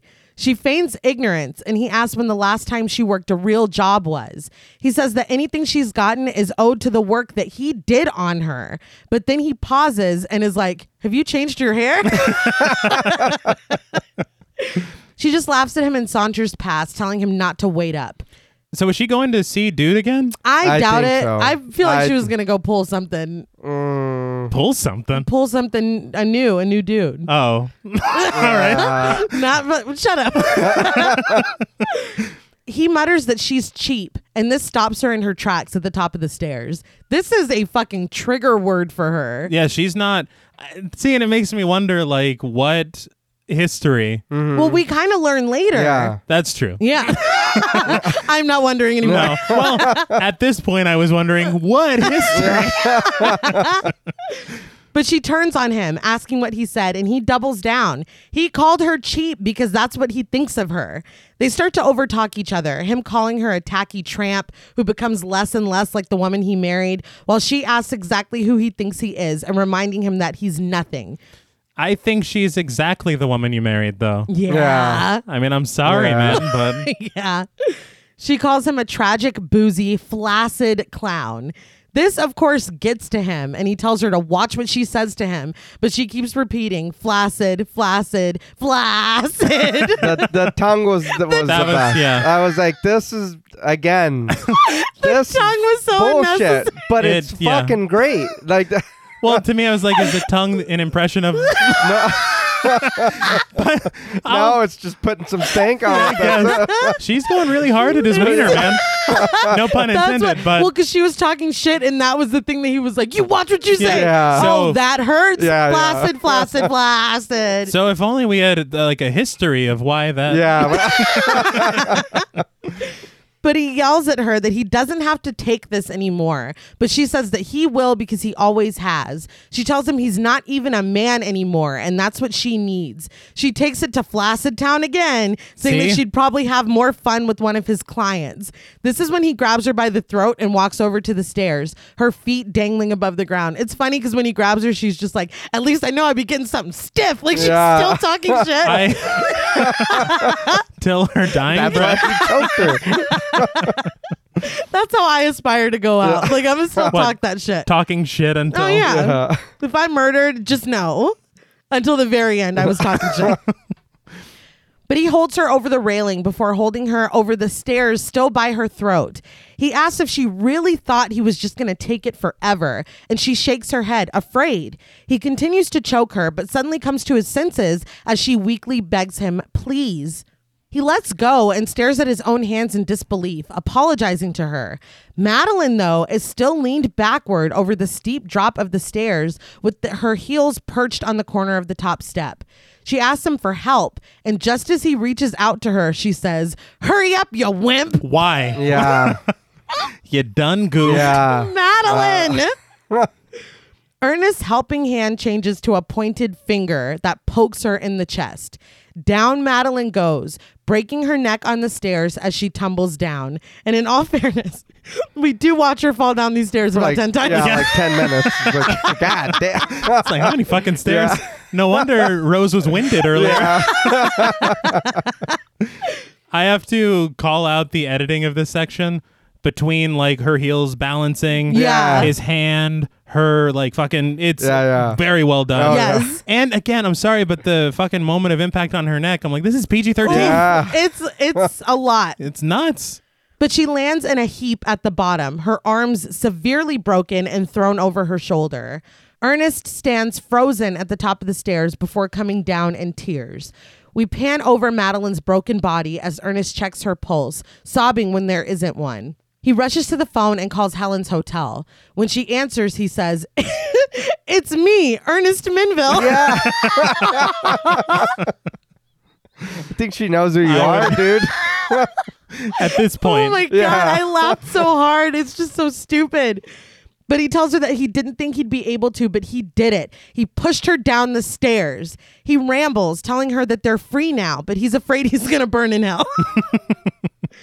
Helen asks exactly which part of the plan he didn't understand. As he tries to explain himself, we see Madeline in the background moving her legs.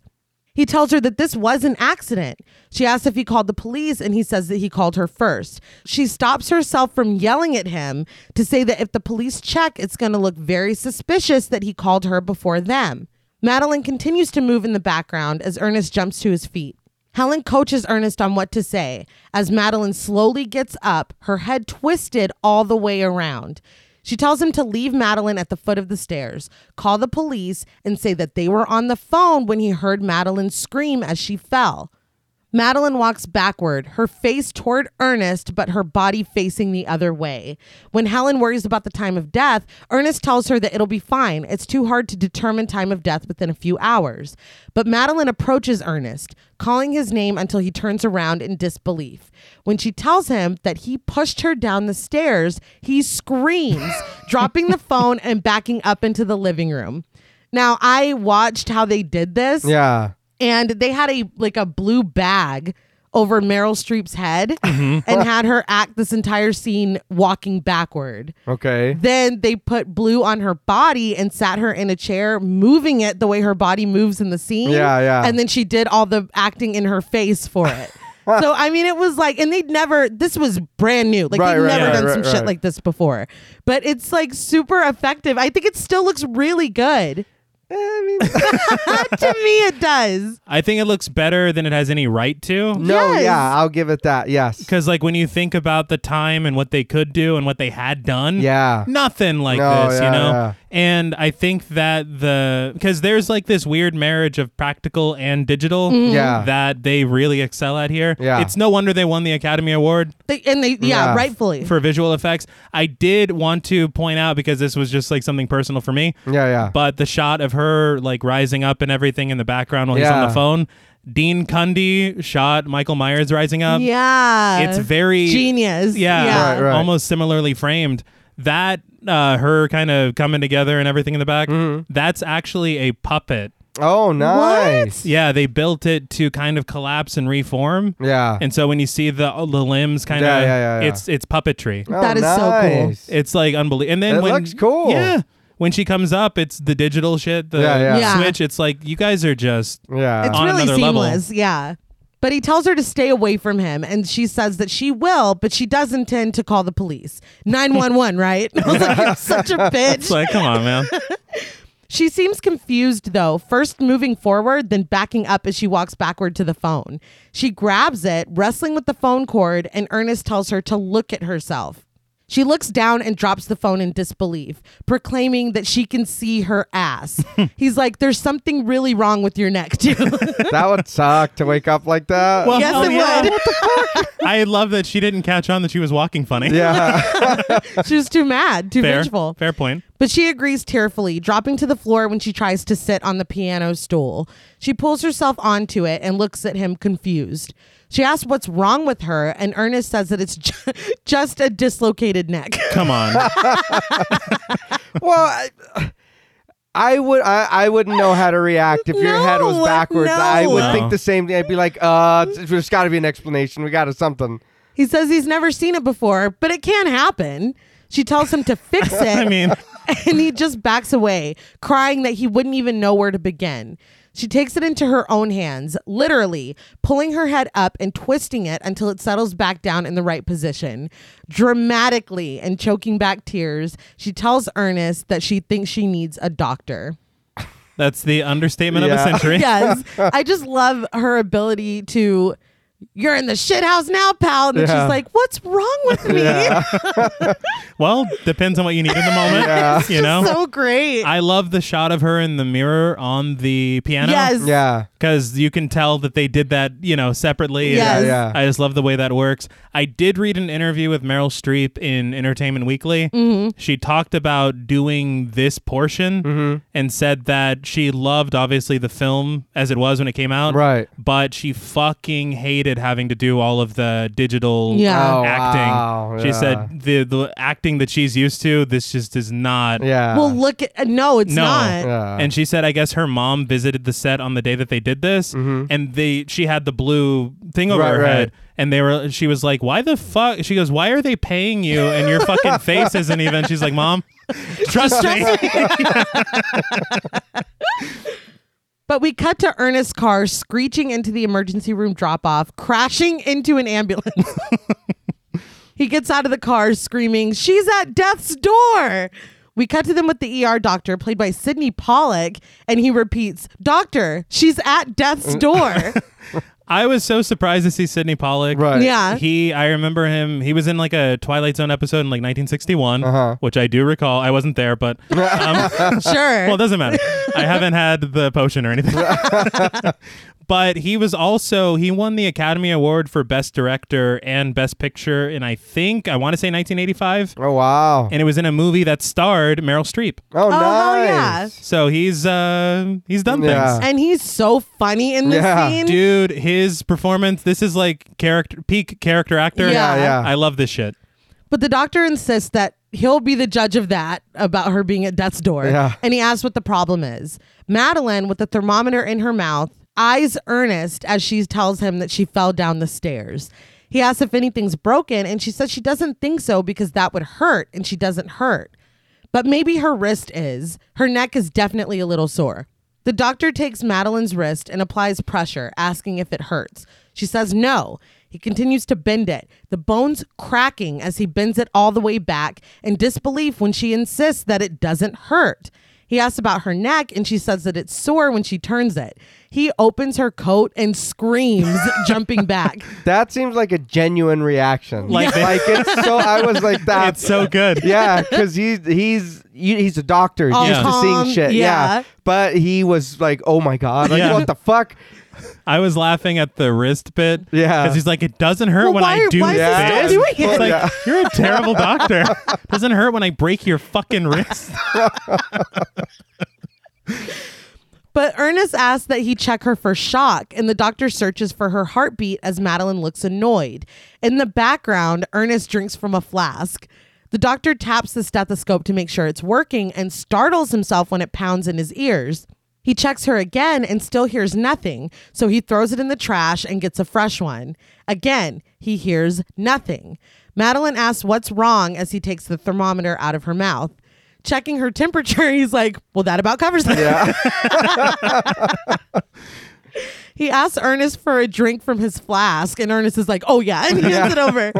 After a gulp and popping a nitroglycerin tablet under his tongue, he tells Madeline that her wrist is fractured in 3 places, and she's shattered 2 vertebrae, citing that the bone protrusion through the skin is not a good sign, even if he would need an x-ray Yeah. to confirm. He says her body temp is below 80 degrees and her heart has stopped beating. Ernest asks what that means, and the doctor just rushes out to get a second opinion. This is like I can't get over how good this performance Yeah. is. Yes. Madeline mutters that it could be worse, and when Ernest touches her head to gauge her temperature, she smacks him away. He says that the doctor's right, and Madeline tells him not to be ridiculous. He says she's in violation of every natural law that he knows, and she's like, I violated what law? Did she think she was going to be arrested? He says that she's sitting there and talking to him, but she's dead. He rushes away to get help, but the second he leaves, Madeline faints. Ernest runs through the emergency room asking for help and asking where all the doctors are. But as he rushes down another hall, he sees that the ER doctor is flatlining as the team tries to work on him. Somehow I did not remember this at all. Yeah, he I was fucking, like, he No, fucking yeah. died, dude. Yeah. she scared him Poor to guy death. had a heart Yeah. attack. Just comes to work. Yeah. When Ernest comes back into the room, Madeline is gone and another doctor tries to console him over the loss of his wife.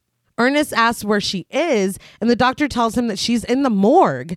Ernest is like, the morgue? She'll be furious, and just runs away.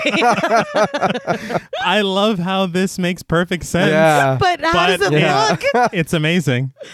Ernest rushes down to the morgue, but in the hallway, he encounters 3 sobbing nuns who literally glide past him. Oh yeah. I have a problem with it. They look Yeah. terrifying. He looks at them though and he's like, none of my business. Yeah. He dramatically approaches the doors to the morgue before letting himself inside. Fearfully, he opens the door to the freezer and pulls out the metal slab with the body bag on top. The bag moves and whimpers, and Ernest unzips it to find Madeline inside, tearfully explaining that she fainted, and when she woke up in the dark, she yelled and yelled, but no one helped her. I think I read somewhere, I'm trying to remember where, but they had said that originally, whenever he went into the morgue and he opened up the drawer, the first one was supposed to be a priest, which would explain Why the nuns are there. Yeah, but then he fucking got a lucky break and is like, Yeah, oh, yeah. no, it's my wife. her whining subsides when she realizes that she's in the morgue. Still draped in the body bag, Madeline sits up, realizing that they think she's dead. Ernest says that he understands now. They think she is, but she's not. And in all of medical history, this has never happened to anyone else. Madeline sobs, asking why this had to happen to her. Ernest says that she's a sign, an omen, a burning bush, but it's not doing what he thought it would do for her. No. Yeah. Well, she can't tell him. No, of course Yeah. not. She's just confused. But Ernest goes on. This is a sign that they're supposed to be together. This is a call and a challenge to him. Throwing his hands over his head as thunder crashes and lightning shines through the skylight, he proclaims, "It's a miracle." Madeline just rolls her eyes. He has his Henry Frankenstein Yes. moment. I will say that it would have been, because he's dropping a lot of religious stuff. Yes. Yeah. If he had any inkling of this before. Or Yeah. if maybe like he had strayed away from his religion or something. Right, yeah. Like maybe he's wearing a cross at the beginning. Or, Yeah, And he's like, something. "Man, Yeah. stupid cross." But then this brings him back. I don't know. But back at their mansion, Helen waits outside in the dark, dressed all in black. She hides behind her car when Ernest pulls in. And when he stops to put in the code for the gate, Helen uses her binoculars to see Madeline seemingly lifeless in the passenger seat. Why is that happening? I Does don't anybody- know. Yeah. I don't know if I laughed because she's like flopping back out. Yeah. They were just talking in the morgue. Yeah. Maybe she fainted again. Yeah, it's fair. But she rushes to the gate and isn't able to make it in before it closes. She watches through her binoculars as Ernest literally drags Madeline's body out of the car. Yeah. Again, what I the don't fuck? understand why he's doing that. Well, none of this all looks horrible. Yeah. So definitely Goldie Hawn climbs the gate and flips over to the inside of the property. Right. She tiptoes up to the door, but when Ernest throws his car in reverse, she drops down to the driveway. Ernest backs up quickly, his tires coming within an inch of Helen's face before he drives off.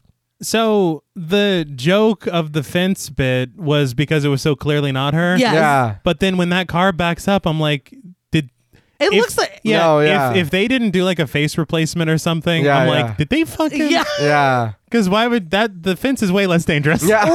Or what if they did it backwards and then reversed it? Genius. I don't know. I Yeah. just don't see them driving a car No. up to Yeah, Goldie like Hawn's that, face. yeah. I don't think so either.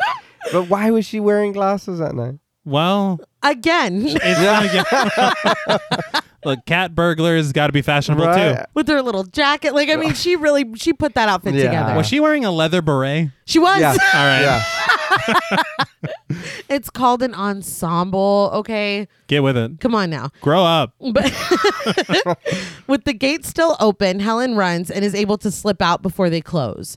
With her headlights off, she follows Ernest and watches as he stops at the mortuary and loads his trunk up with multiple huge bottles, including one that she is able to identify as formaldehyde. Why is the staff okay with this? I'm Yeah. like, this looks suspicious as fuck. Yeah. Like, you know you can do that here, right? you This is work what- here. Yeah. But we cut back to their mansion and see all of the bottles of fluid being put to use on Madeline. A bucket sits below the table she lies on, filling with her blood as it drains. Ernest uses his secret weapon, spray paint, to bring life back into Madeline's now gray skin. After he sprays one of her legs, he's disappointed with his work. Madeline, clearly bored by this process, tosses her book aside and asks how it's going, but he tells her that he doesn't want to rush it. The phone rings and Madeline asks who keeps calling. I'm like, did Ernest forget that Helen exists? Yeah. Because he was on the phone with her when all this happened. Yeah, he was. Well, but what he's been faced with, I would forget I too. guess. Yeah. Oh, yeah. But Ernest shuts out all interruption by pulling the phone cord out. We cut to Ernest meticulously using a paintbrush on Madeline's face. We only see the back of her head as he asks her to hold very still. But of course, as soon as he brings the brush to her face, Madeline sighs and lets her head flop back. Out of turpentine, Ernest leaves to get more, and when Madeline asks if they can just be done, he tells her that the highlights of her eyes are completely off balance and asks if she wants people to stare. Why does she have to be difficult even Yeah. here? Like, he is doing everything. Yeah. She's like, oh my God, hurry up. But he rushes downstairs, muttering to himself, and screams when he sees Helen standing in the middle of the room. Equipped with ropes and tarps and shovels, she drops them to the ground and asks where Madeline is. She sees red on his hands and assumes that it's blood, but when he tells her it's paint, she asks if he's been doing something funny with Madeline. Ernest is like, define funny. Yeah. Helen is sick of it, yelling at him to cough her up. Ernest shushes her and takes her a couple steps into the backyard. He tells her that Madeline is resting, but Helen loudly tells him that she's not resting. She's dead, just like they wanted and just like they planned. He continues to shush her, but we see Madeline's hand from the upstairs landing gently resting on a post as she eavesdrops. Even if she wasn't there, Helen's being loud as She fuck. is. Yeah, that is. They're outside. Yeah. Helen stomps inside, saying that they'll bury her in Death Valley and be done once and for all. She tells him that it's done. Madeline was a homewrecker, a man-eater, and a bad actress. At this, Madeline's hand begins to claw the post that it rests on, peeling the paint away. Okay, so I understand that you've drank this potion. Yeah. You will not age, Yeah. but you're also a superhero. Yeah. She's mad. But that's, well, she is mad. Yeah. She's madder now. I still don't like it. That has not grown on me. Ernest says that Madeline isn't ready to be buried. She's just upstairs resting. Helen yells at him that if she's just resting, then tell her to come downstairs and kiss her on the... But Madeline interrupts. Kiss you on the what? Helen drops the tarp she's holding and they greet each other with their fake mad in hell once again, and Madeline descends the staircase. Ernest rushes to her humbly, but she asks him what else they've been plotting down here. Ernest is like, "Are you angry?" Yeah. And is groveling as she walks away without answering. Helen only says breathlessly, "It's alive." Ernest tells Helen to leave because this is going to be bad. He follows Madeline and does a fucking hilarious double take when he sees that one of the guns from their cabinet is missing and the door is still swinging open. That's the funniest shit. I rewound Yeah. it. I could not stop laughing because it's, like you said, it's cartoonish. No, Yes, no, yeah. Absolutely. I do want to call out the It's Alive. Yeah. There's like so many Frankenstein references. Yeah. But I mean, it fits. It does. Yeah. I did read, I didn't get to go back and check, but they said whenever she's having her like little visualization of her plan. Yeah, yeah. And it's all cartoonish and hilarious. Yeah. There is a jar with, Yeah. Abnormal. Yes. Yes. Yeah. which I'm like, come on, man. That's hilarious. It also made me laugh that Madeline just got pissed off and then calmly went and grabbed the gun. Like Yeah. she Well- No, yeah. But Madeline approaches Helen and as she readies the gun, tells her that she brought this on herself. Ernest screams, but Madeline still fires. Helen flies across the yard and lands in a pool. I knew that shot had to be practical. Right. Because the way that she lands in the pool, it's not something they could do digitally at the time. Yeah, Yeah. But they said that they put a stunt woman on wires. Right. And they shot her 30 feet into the pool. Jeez. She flies. Yes. Yeah. And I know that she's being murdered, but I just want to say that it looks unsafe. Yeah. Ernest is running around screaming, and Madeline asks if he could just let her for once enjoy the moment. Ernest is shutting off the lights, which is just, he's like, I don't know what else to do. He pours himself a drink as Madeline says that they're going to bury Helen in Death Valley together. He's like, this night was just going to end with me burying a body. But when he refuses this, she tells him that that's pretty big talk for a murderer on the run. She paints a picture. What if the police were to receive a call and they came to find her on the floor, not breathing and with no pulse, because nobody can play dead like her? What would he do then? She takes a moment to remind him what can happen to a man like him in prison, and now he's on board. That's not fair. It's not. That's not going to happen. He goes to get the shovels. When they return outside, the water of the pool is now completely red with Helen's blood. Madeline is laughing that Helen even paid for the equipment they're using to dispose of her body. She's such a fucking asshole. She stops to admire Helen's jacket. But when Ernest asks her to help him lay out a tarp for Helen's body, she's like, oh no, I'm happy to help. Yeah. As they do this, in the foreground, Helen rises, spitting out water. She turns, revealing a huge hole through her stomach that water rushes out of. She turns toward Madeline and Ernest, and we can see them turn to notice her through the hole in her stomach. It looks really cool. Yeah. So good. Helen tells Madeline that what she did was uncalled for, and they back away from her in fear, tripping over each other. Helen approaches them, telling Ernest to just look at her. She's soaking wet. When Ernest mentions that there's something wrong with her blouse, she laments that there's a hole in her stomach. Madeline, though, toys with Liesel's pendant on her shirt, and realization takes over as she points out that Helen does have a hole in her stomach, but she's still alive. Ernest rejoices that it's another miracle, but Madeline knows better. She goes to Helen and grabs her shirt, finding Liesel's small pendant there as well. I just think it's amazing that you go back and she's been wearing it. Yes. Yeah. Like, that is so good. I did want to talk about the hole in her stomach. Yeah. Because it is incredible work. Oh, Yes. yeah. The shot where she rises up and water pours out of it. Yeah. I read that was a puppet because it's straight practical. No, yeah. But from there on, when you see her in the full shot with the hole, Yeah. it's digital. Oh, nice. It looks so great. Yeah. Yeah. They had said, I read on Yahoo, that originally the hole was supposed to have like part of her spine Yeah, and yeah. like some organs hanging and stuff. And they're Damn. like, I think that's too much. Yeah. And so they cleaned it up and dialed it back. Yeah. But all they did was they made like a little jagged marks on her shirt. Yeah. And then they did like the blue screen or whatever. And then they just rotoscoped out. That's so cool. It's fucking That's amazing. So cool. She mentions the potion to Helen, who asks how she knows about that, but then she finds the pendant on Madeline's shirt as well. Madeline admits to taking the potion, but says that she hardly needed it. Helen realizes that that's why Madeline looks the way she does, and that this means she really is dead. She says that she took it in 1985 and paid everything she had for it. Ernest asks what they're talking about, and they're both like, the potion. Yeah. Ernest is like, I'm starting to think this wasn't a miracle at all. Well, shit's coming out that's Yeah. Madeline mocks the idea of Helen having a beauty book. She calls Helen a fraud and says that she can see right through her, illustrating this by bending down and looking through the hole in Helen's stomach. She laughs, advising Helen to stay out of a two-piece bathing suit for a while. She starts to walk away, again continuing to talk shit. She's got to learn to stop talking shit while she's walking away. But when she turns back around, Helen hits her in the head with the shovel. When we see Madeline, her head has been knocked completely backwards, resting on her own back, and she has to set it back right. Helen tosses her the other shovel, declaring, "On guard, bitch." Now, the only thing I know of the TV show Dynasty is them making fun of it on American Dad. Yeah. Yes. But this is starting to feel like...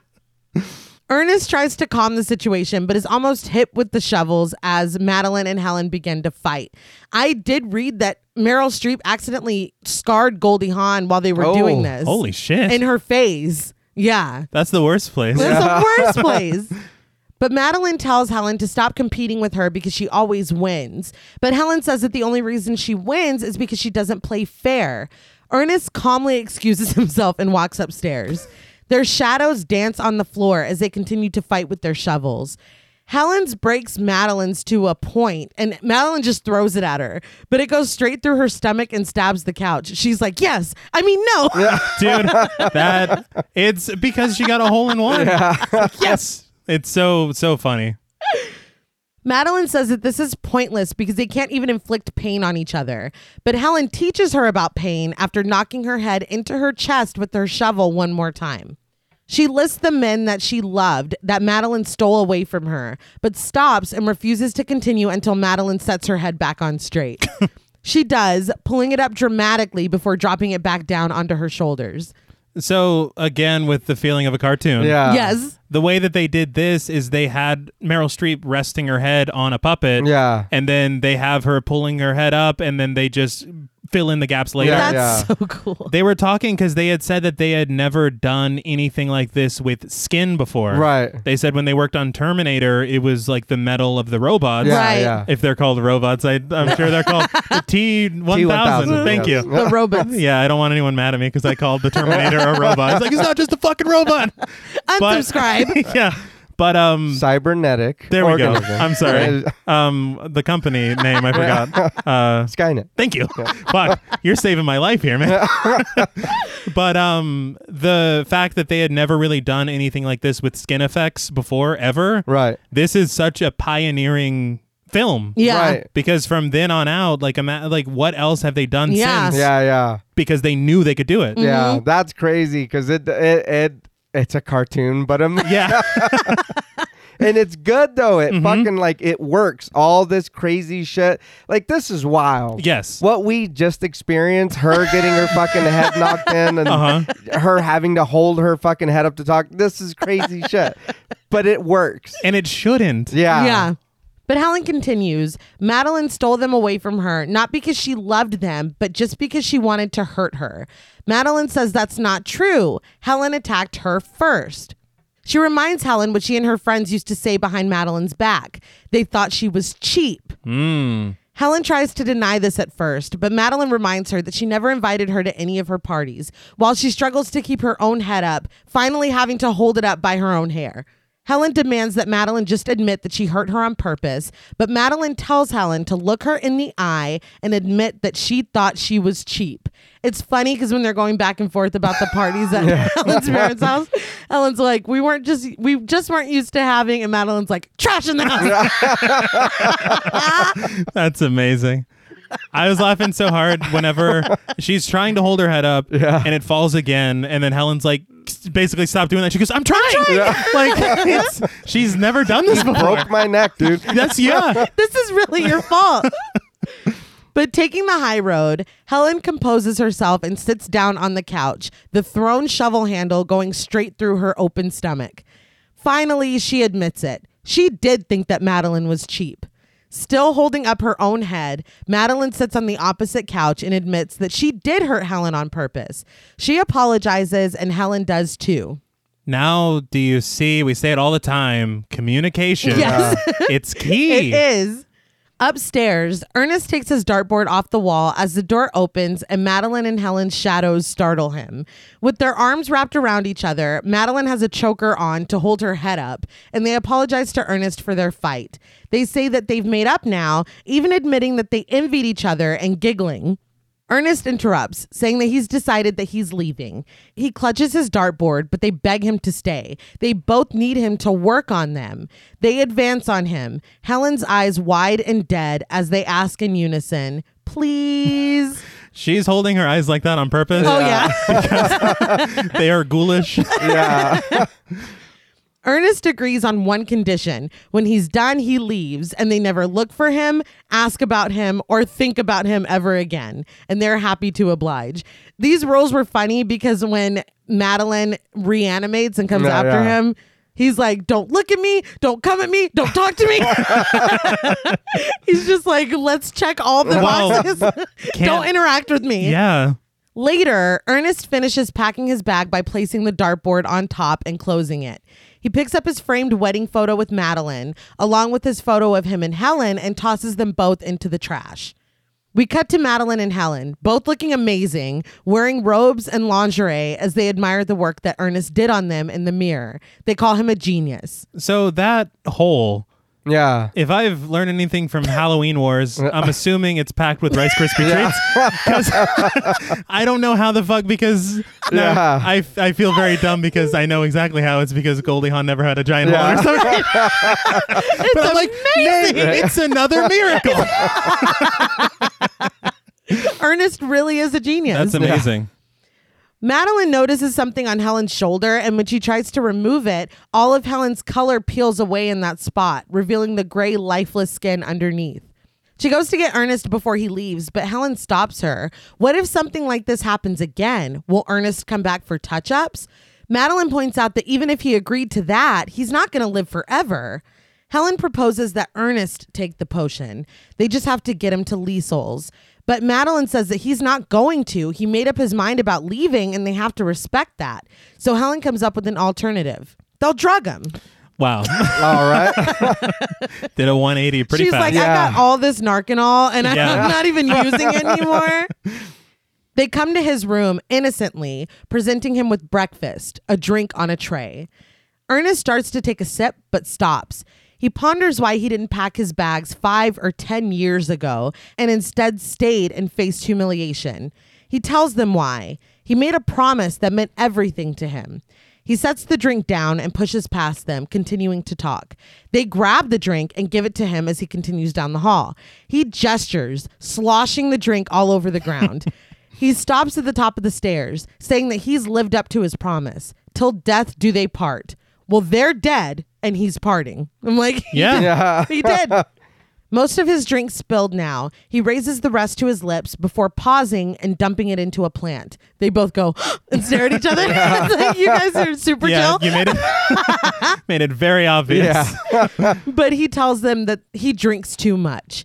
Madeline grabs a glass vase and hits Ernest over the head with it as he approaches the stairs. But he just turns and goes, "What?" That might be one of my favorite. It's not even strained. It's just, what? But when Helen hits him over the head with another one, he starts to pass out. But they stop him from falling down the stairs and throw him instead onto the floor. Ernest wakes up looking at a stained glass ceiling of the creation of man. Thunder booms and lightning illuminates the glass. Ernest is dressed in a tux now. He looks down to see Liesel swimming in a huge pool. Her bodyguards enter and bring Liesel a dress as she emerges from the pool nude. And the nude body double is Catherine Bell. I did read that this was like the second thing Catherine Bell had ever done. And she would go on to be like a main, it was like 205 episodes she did for JAG. Holy Damn. shit. And she does this like Hallmark series of movies. I think it's called like The Good Witch or something. Yeah. And so she went on to have a pretty decent career. Well, good for her. nice. I will say, though, that there were small moments that I forgot about this movie. This was not one of them. Of course not. But she apologizes for having to dress Ernest, but he wasn't dressed properly for the occasion. After toweling off, she slips into a grand dress, which is really little more than a cloak. Yeah. She tells Ernest that she wants to give him the gift of youth and life forever. He stares in disbelief as she takes out the box with the ankh. She tells him that she saw his wife and his friend and that he does beautiful work. It's interesting to me that she wasn't charging him. Yeah. So I feel like the implication here was, oh, you're going to do this for all of us, Yeah. right? Just in case. Yeah. She asks for his hand and roughly stabs him in the finger with her dagger. He doesn't react like It's that. not. No. A little more subdued. He asks what she's doing, and with wide eyes, she tells him, "I'm loving you." She reveals the potion and its puff of pink smoke.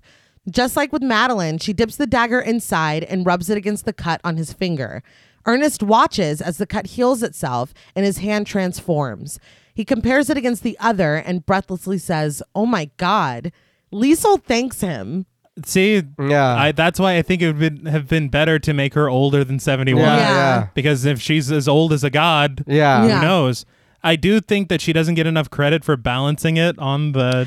Yeah. It's magic. She's done that twice now. It's quite And it's impressive. incredible. And her sales pitch is fantastic. Oh, yeah. She just takes it too far. It's just like Yeah. Madeline with the "help me, hurry up, you went." Yeah. You just stop one sentence earlier. Yeah. You gotta like that balance happens it. a lot. Yeah. And her fucking, it reminded me of when Dee and Frank were trying to sell shit on Sunny when they were like, imagine this shoe's an unboned chicken. Yeah. Like that's her like finger prick. And it is a great, You go too Yeah. far. Yeah. You go too far. I'll buy it. So she hands him the potion, saying that this is what he does. He stops time for people. He's Don Quixote tilting at nature's windmill. She gently coaxes him to drink it. It's the completion of his life's work. She goes hard, telling him that while he gave others youth, he wasted his own. In the background, her bodyguards kneel Yeah. as she tells him that he'll be able to work again forever. He stares at it as she continues to beg him to give himself another chance. He raises it to his lips as the thunder booms. Liesel throws her head back in triumph, proclaiming again, "Siempre viva, live forever." You should have just waited until he drank it. Yeah. This gives Ernest pause. He asks, "And then what happens?" He says that living forever sounds good, but he doesn't want that. What if he gets bored or lonely? He's just supposed to hang out with Madeline and Helen forever. Oh, God. What if something happens to him? What if someone pushes him down? What if he falls down a flight of steps? Almost incriminating. He saved it. Yeah. Liesl says that he'll never grow old, but Ernest says that everyone else will. Everyone he loves will get old and die. This just isn't right. It's not a dream. It's a nightmare. He's like, you all have to be stopped. Yeah. See, and again, he takes it a step too far. He could be like, you guys enjoy. Yeah, that's it. I respect what you're doing. Yeah. I will say that, like, this actually brings in what is frightening about the idea of immortality. Yes. Because when you think about immortality, everybody always hangs on to the good shit. Stuff, Right. yeah. But honestly, I mean, even, like, the human lifespan seems like a bit much sometimes. Yeah. But, so I couldn't fucking imagine being like, what even is forever? Right. You can't even... It's unimaginable. Yeah. We can't comprehend that. And I don't want to be like, if shit were to go down, like if fucking aliens were like, all right, now's our time. Yeah. And then vaporize everyone. Now you're just a pile of ash forever. Because you can't die. I'm just saying. Your body's still a body. Yeah. Right. And the aliens will come. But Liesl yells at her bodyguards to get the potion away from him. But Ernest is like, too fast. He throws the dagger across the room, which perfectly lands on the light switch. And the lights go out. He's been darting it up He for has. forever. He has. That's an arc, I think. He flees from the room, and Liesl tells her guards to relax because he won't get far, not at his age.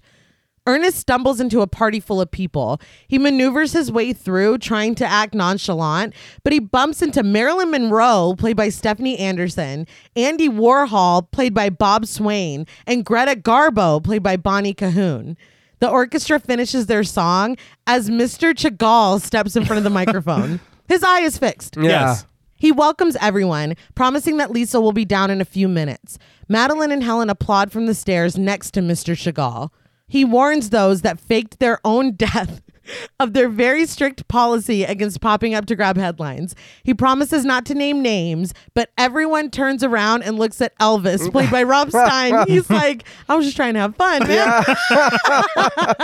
Look, the second I saw the other 3 stars, I was like, there's going to be an Elvis joke. Yeah. Oh, no. Eventually. Definitely. And I will say that I love this idea, like a fictional history. Right, Yes. right. Where these stars aren't dead. Yeah. They're still alive. I don't know. It makes me happy in a weird way. For sure.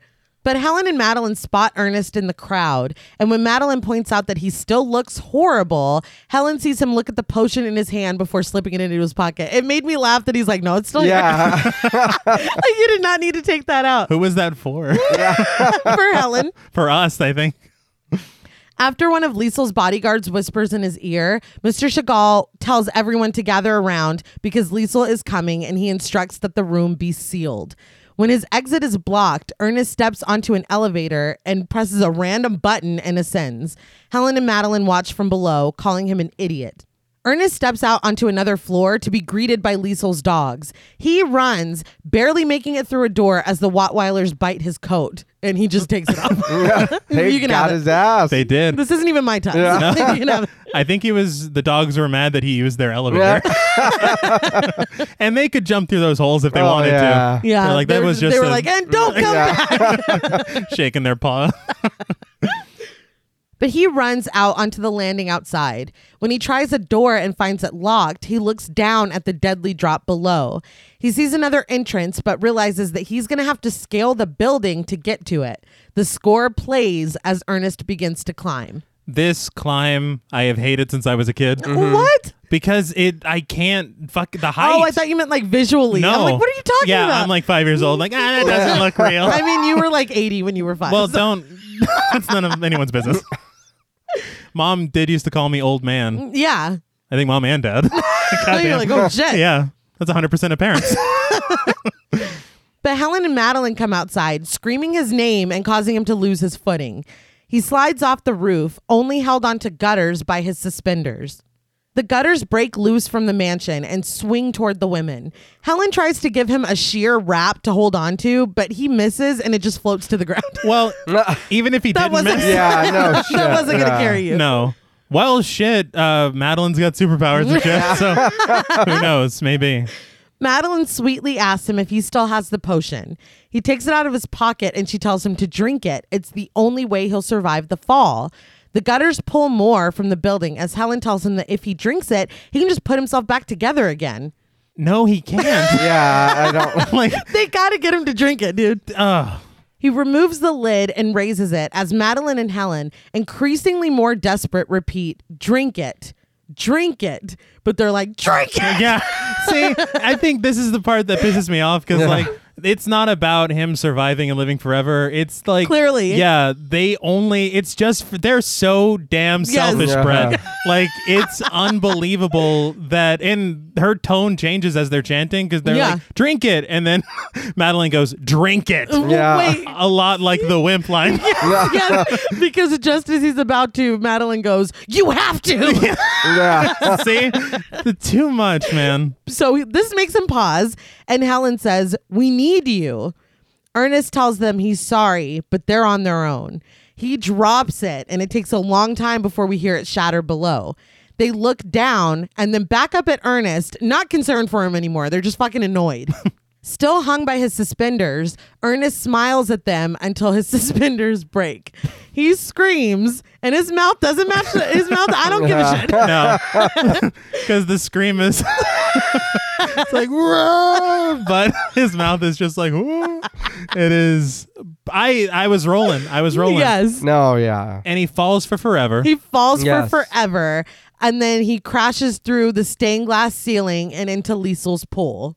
Madeline and Helen look at each other and roll their eyes as they head back inside. Ernest swims to the edge of the pool as Jim Morrison, played by Dave Brock, stands with a woman who is undressing and is like, are you going to be done soon? Well, Ernest yells that yes, he's going to be done very soon. And then he breaks on through to the other side. No, he leaves. damn it. I was gonna say that. He's trying to light his fire. Sex. Right. But I don't know why. I can't explain it, but every single time I watch this film, I forget that he survives the fall. I don't What the hell? For some reason I'm like, oh yeah. Damn, now Ernest is dead. Yeah, That and that's sucks. just it. I was like, oh wow. Sucks. But wet, bleeding, and limping, Ernest jumps into a car when the driver's back is turned. When he turns back around, it's James Dean, played by Eric Clark. I don't know for sure, but is that the car that James Dean died in? His Oh my Spider? God. Oh, all right. Because I was like, That's a lot. that's yeah. He's like, no, I'm still gonna drive it. I love this car. Yeah. But Ernest drives away just as Helen, Madeline, and Liesel rush outside. Liesel tells them both that it would be best for them to get him back. Helen and Madeline arrive at Madeline and Ernest's mansion to fight with each other. Helen says that they should have gone to the airport because she knew he wouldn't be here. In the madness of the night, Madeline and Helen are both peeling. Madeline tries in vain to stick her paint back on as Helen says how embarrassing this is. They can't go back to Liesel because she specifically told them to take care of their bodies and now they're dead. Yeah.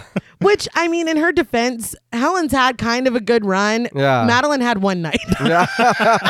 Not even a full night. No, dude, she had 7 years. Yeah. Yeah. I was thinking about it too as well because as they're peeling, I'm like, man, Ernest's work is pretty shoddy. And then I was like, well, what the fuck was he supposed to do? Yeah. Like he did the best he the could. work that he does, they're just lying there. These That is women are true. running Yeah. around, fucking scaling, Yeah. build like they're doing too much. That is fair. This is on them. Yes. But they sit with each other as Madeline says that this is just going to be about upkeep. They have to be careful and take care of each other. I paint your ass and you paint mine. They begin to laugh as Helen says how funny this is. Who would have thought that they would need and depend on each other, painting each other's asses day and night? But when Madeline says, forever, the laughter stops and the gravity sinks in. 37 years later, a eulogist, played by John Ingle, gives a eulogy at Ernest's funeral. I'm sorry. I laughed out loud because I love the idea of Ernest stealing James Dean's car and then he's just gone. disappearing for Yeah. 37 years. Like, you never see this motherfucker again. That's amazing. Honestly, good for him. Yeah. Yeah. He says that Ernest always said that life began at 50. Admitting that they know very little about his life before that age, he says that for him, it really was true. We see a picture of Ernest as we knew him, next to one of him as an old man. The The eulogist says that at 50, Ernest met his wife Claire and had 6 children. He then spread his message of hope to his adopted children around the world. He continues describing Ernest's life as we pan to see 2 figures draped in black sitting at the back pew all alone.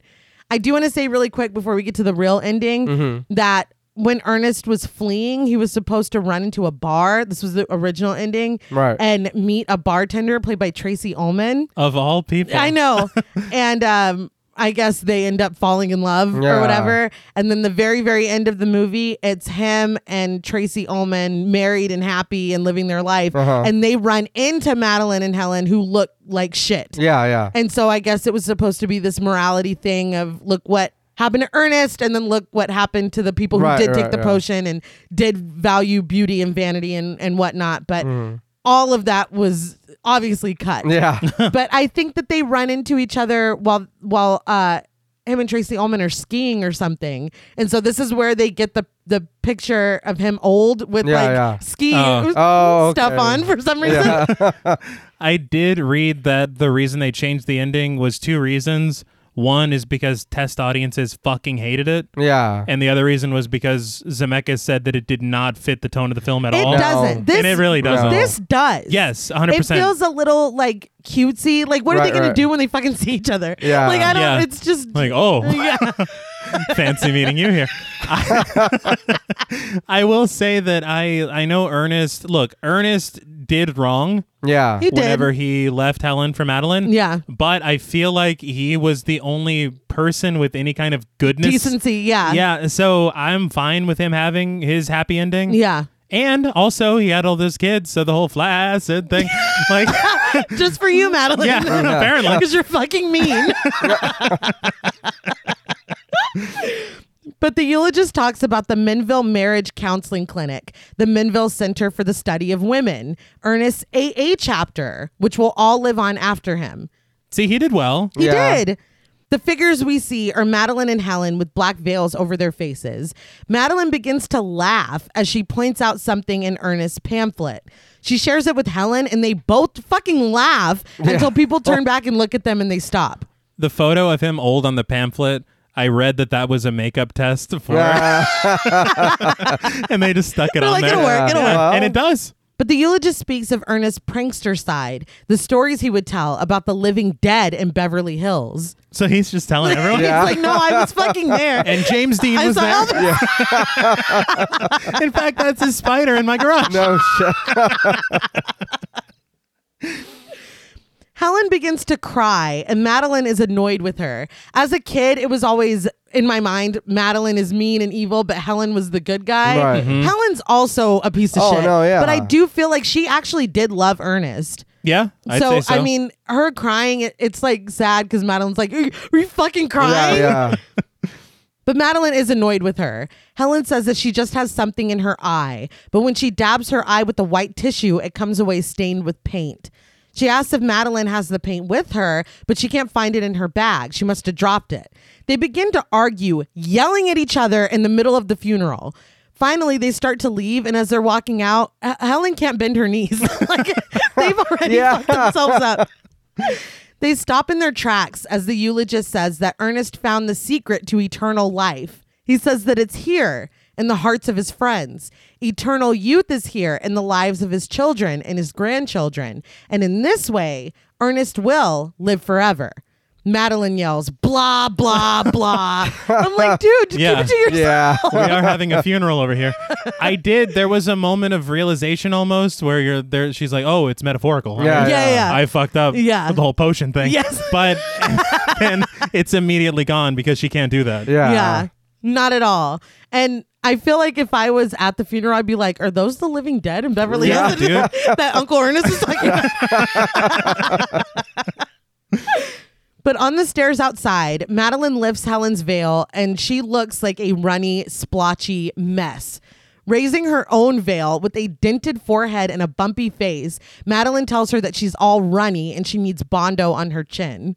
They continue to the car, arguing over how Madeline could have lost an entire can of spray paint. They're arguing because she's like, I always have to carry it. You get to carry a little eensy baby purse. God, how you have them do touch-ups in public? Yeah. I mean, I don't think they give a look at them. Yeah, that's true. They look crazy. But we do see that the can of spray paint did fall out of her purse and it's resting on the stair below where they're standing. Just before Helen steps on it, Madeline pulls her back to argue some more. Arguing over a time when Madeline lost her index finger, Helen steps on it and stops, her heels propped up on the stairs just like Madeline's were when she fell. She asks for help, but when Madeline stops to ponder for a moment, Helen grabs her and they both fall. The fucking sound Yeah. It's that low. Madeline makes when she falls. It fucking kills me every time. Well, she didn't expect it. Yeah. But they tumble down the stairs, and when they land at the bottom, they break into pieces. Helen's disembodied head rolls next to Madeline's, and she asks her, "Do you remember where you parked the car?" And the credits roll. So, what did you guys think of Death Becomes Her? I really enjoyed this movie. I know I said it earlier. It's just a cartoon made into a movie. It's very silly. A lot of it is. I don't want to necessarily say that if this was a different cast, this movie wouldn't work. But I feel like the cast here is perfect for what's going on here. They're also committed. Yeah. To, like, Oh, no. Yeah. Yeah. I feel like you almost could say that. Yeah. Yeah. I mean, it's just kind of hard to think of. Because, there's movies that people are like, oh, that's just shit. And it's got a small following. And then you watch it and you're like, no, I could see why people like this shit. Yeah. But so I can understand why people wouldn't enjoy this. But I mean, this movie's great. Mm-hmm. You know what I mean? There's very little for me to complain about. Speaking to your comment about the casting. Yeah. I saw an interview with Meryl Streep that said that she was sent the script and she read it and she laughed and she immediately was like, I'm in.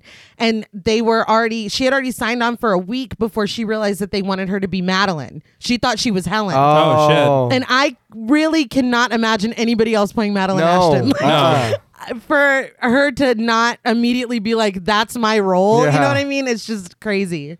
But yeah, I mean, I guess, you know what I mean? It is good to see Bruce Willis doing comedy because he's very funny in this movie. Yes. Everything kind of works, and I enjoyed the shit out of it. And if you've never seen it, I don't know how. Yeah, watch it, buy it, whatever. Yeah. It's fantastic.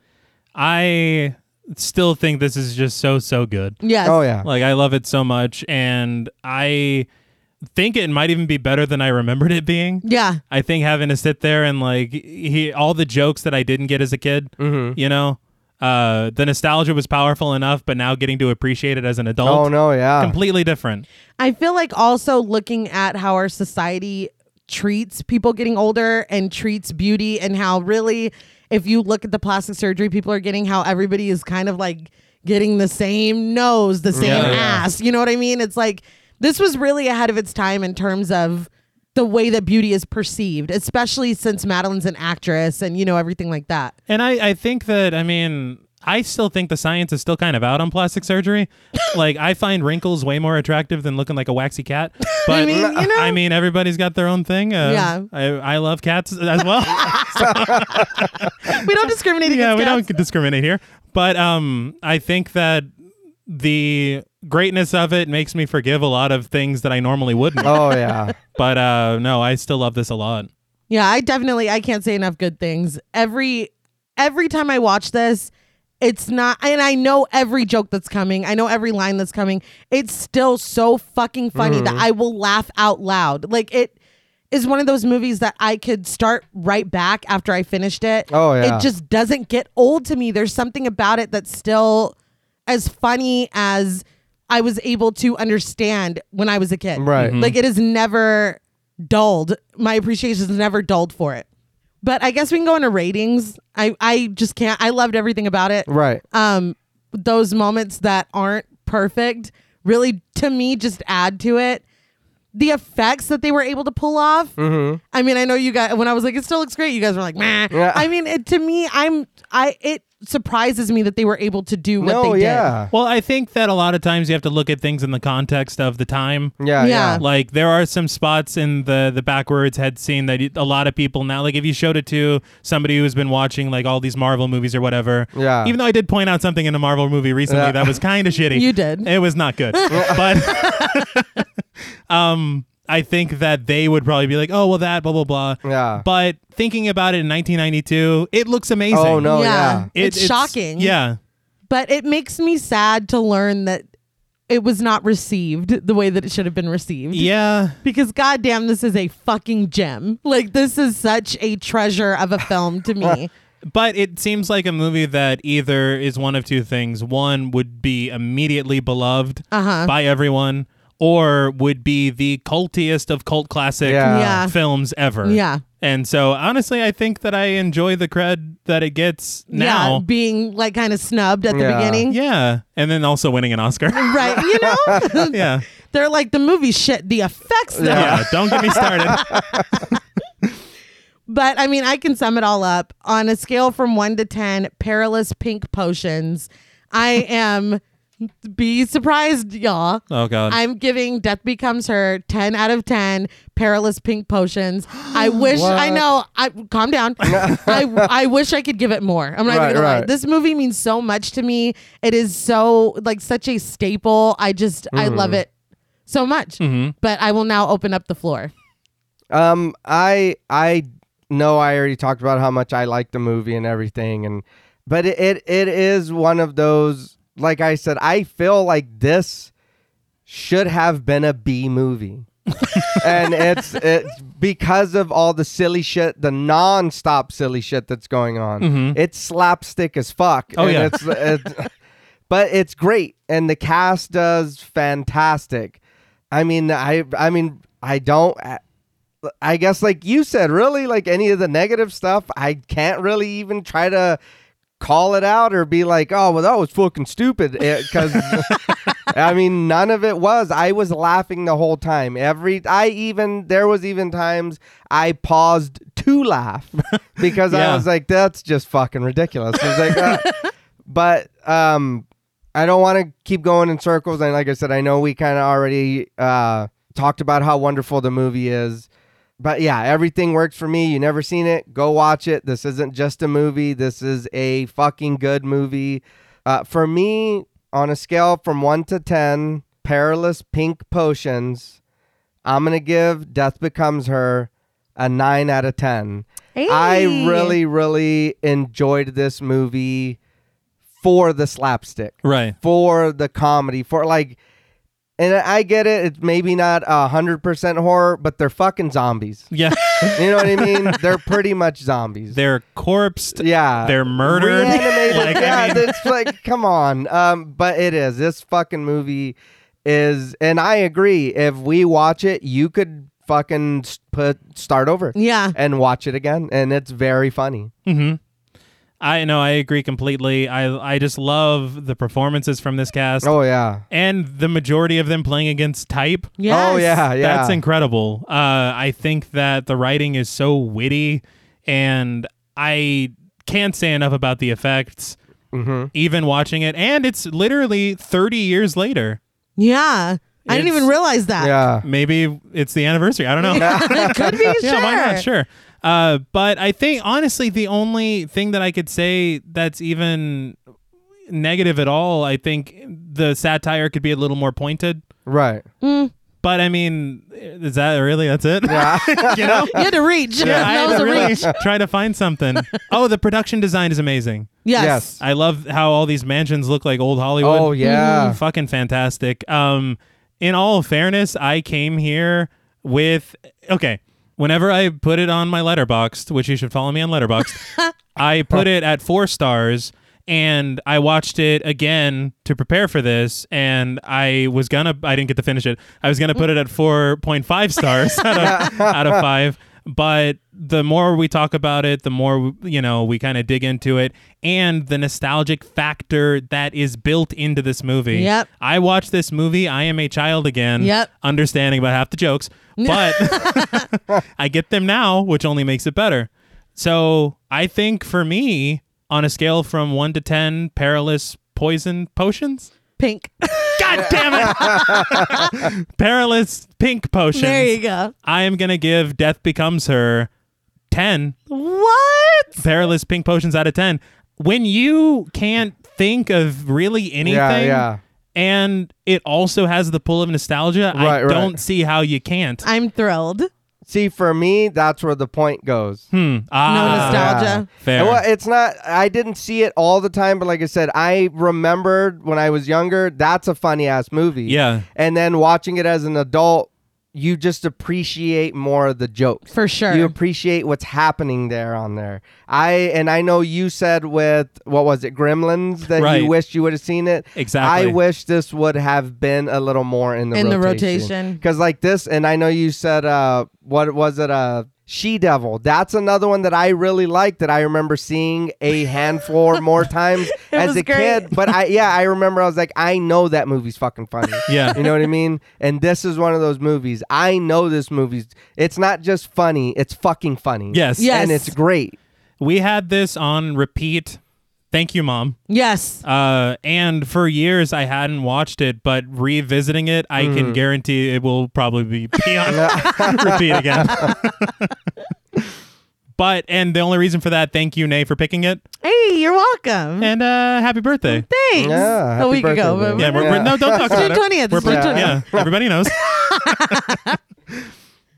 Well, that's all from us at Podmortem. What would you rate Death Becomes Her, and what should we watch next? Let us know on Twitter at the Podmortem. Be sure to follow us on Instagram and like us on Facebook. Be sure to follow each of us on Twitter at Blood and Smoke, at RealStreeter84, and at TravisMWH. Please consider pledging to our Patreon and stay tuned until after the music for a special shout out to our Wendigo Getter patrons. And remember, the true secret to an everlasting life is valuing the beauty and more than just yourself. Until next time.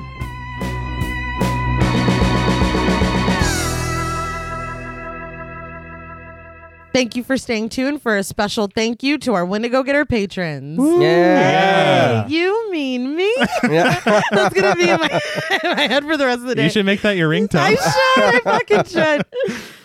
A very special thank you to Chris Ontiveros, Kristen Lofton, Megan Martinez, Kimberly Bass, Sophie Hodson, Anthony Jerome M, Jordan Nash, Kent Morton, Guy 54, Lala Thomas, Travis and Nisa Hunter, Miguel Myers ATX, Mandy, Jennifer Perez, Pierre Lombard, Allison O'Neill, Carissa, TJ and Angie Bronson, Gabrielle Trevino, Spooky Mom, Andy Teague, Applin Ontiveros, Karima Rhodes, Antonio Huerta, Kimberly Kleindienst, Will Brown, Linda, Sydney Smith, Osvaldo Soto, Jonathan Booth, Bobby Holmes, Donna Eason, JD Rezak, Molly Gerhart, Armand Spasto, Aaron Aguirre, Eggy, William Barry, Brittany Ramatar, Charity Oxner, Amanda Six, Mandy Rainwater, Eden, Jordan Roberts, Dylan, Melissa Sierra, Holly Bryan, Jordan Blevins, Michelle Moore, Liz Heath, Spencer Montalvo, Pancake the Panda, John Ramos, Michael Newting, Alexis Roberts,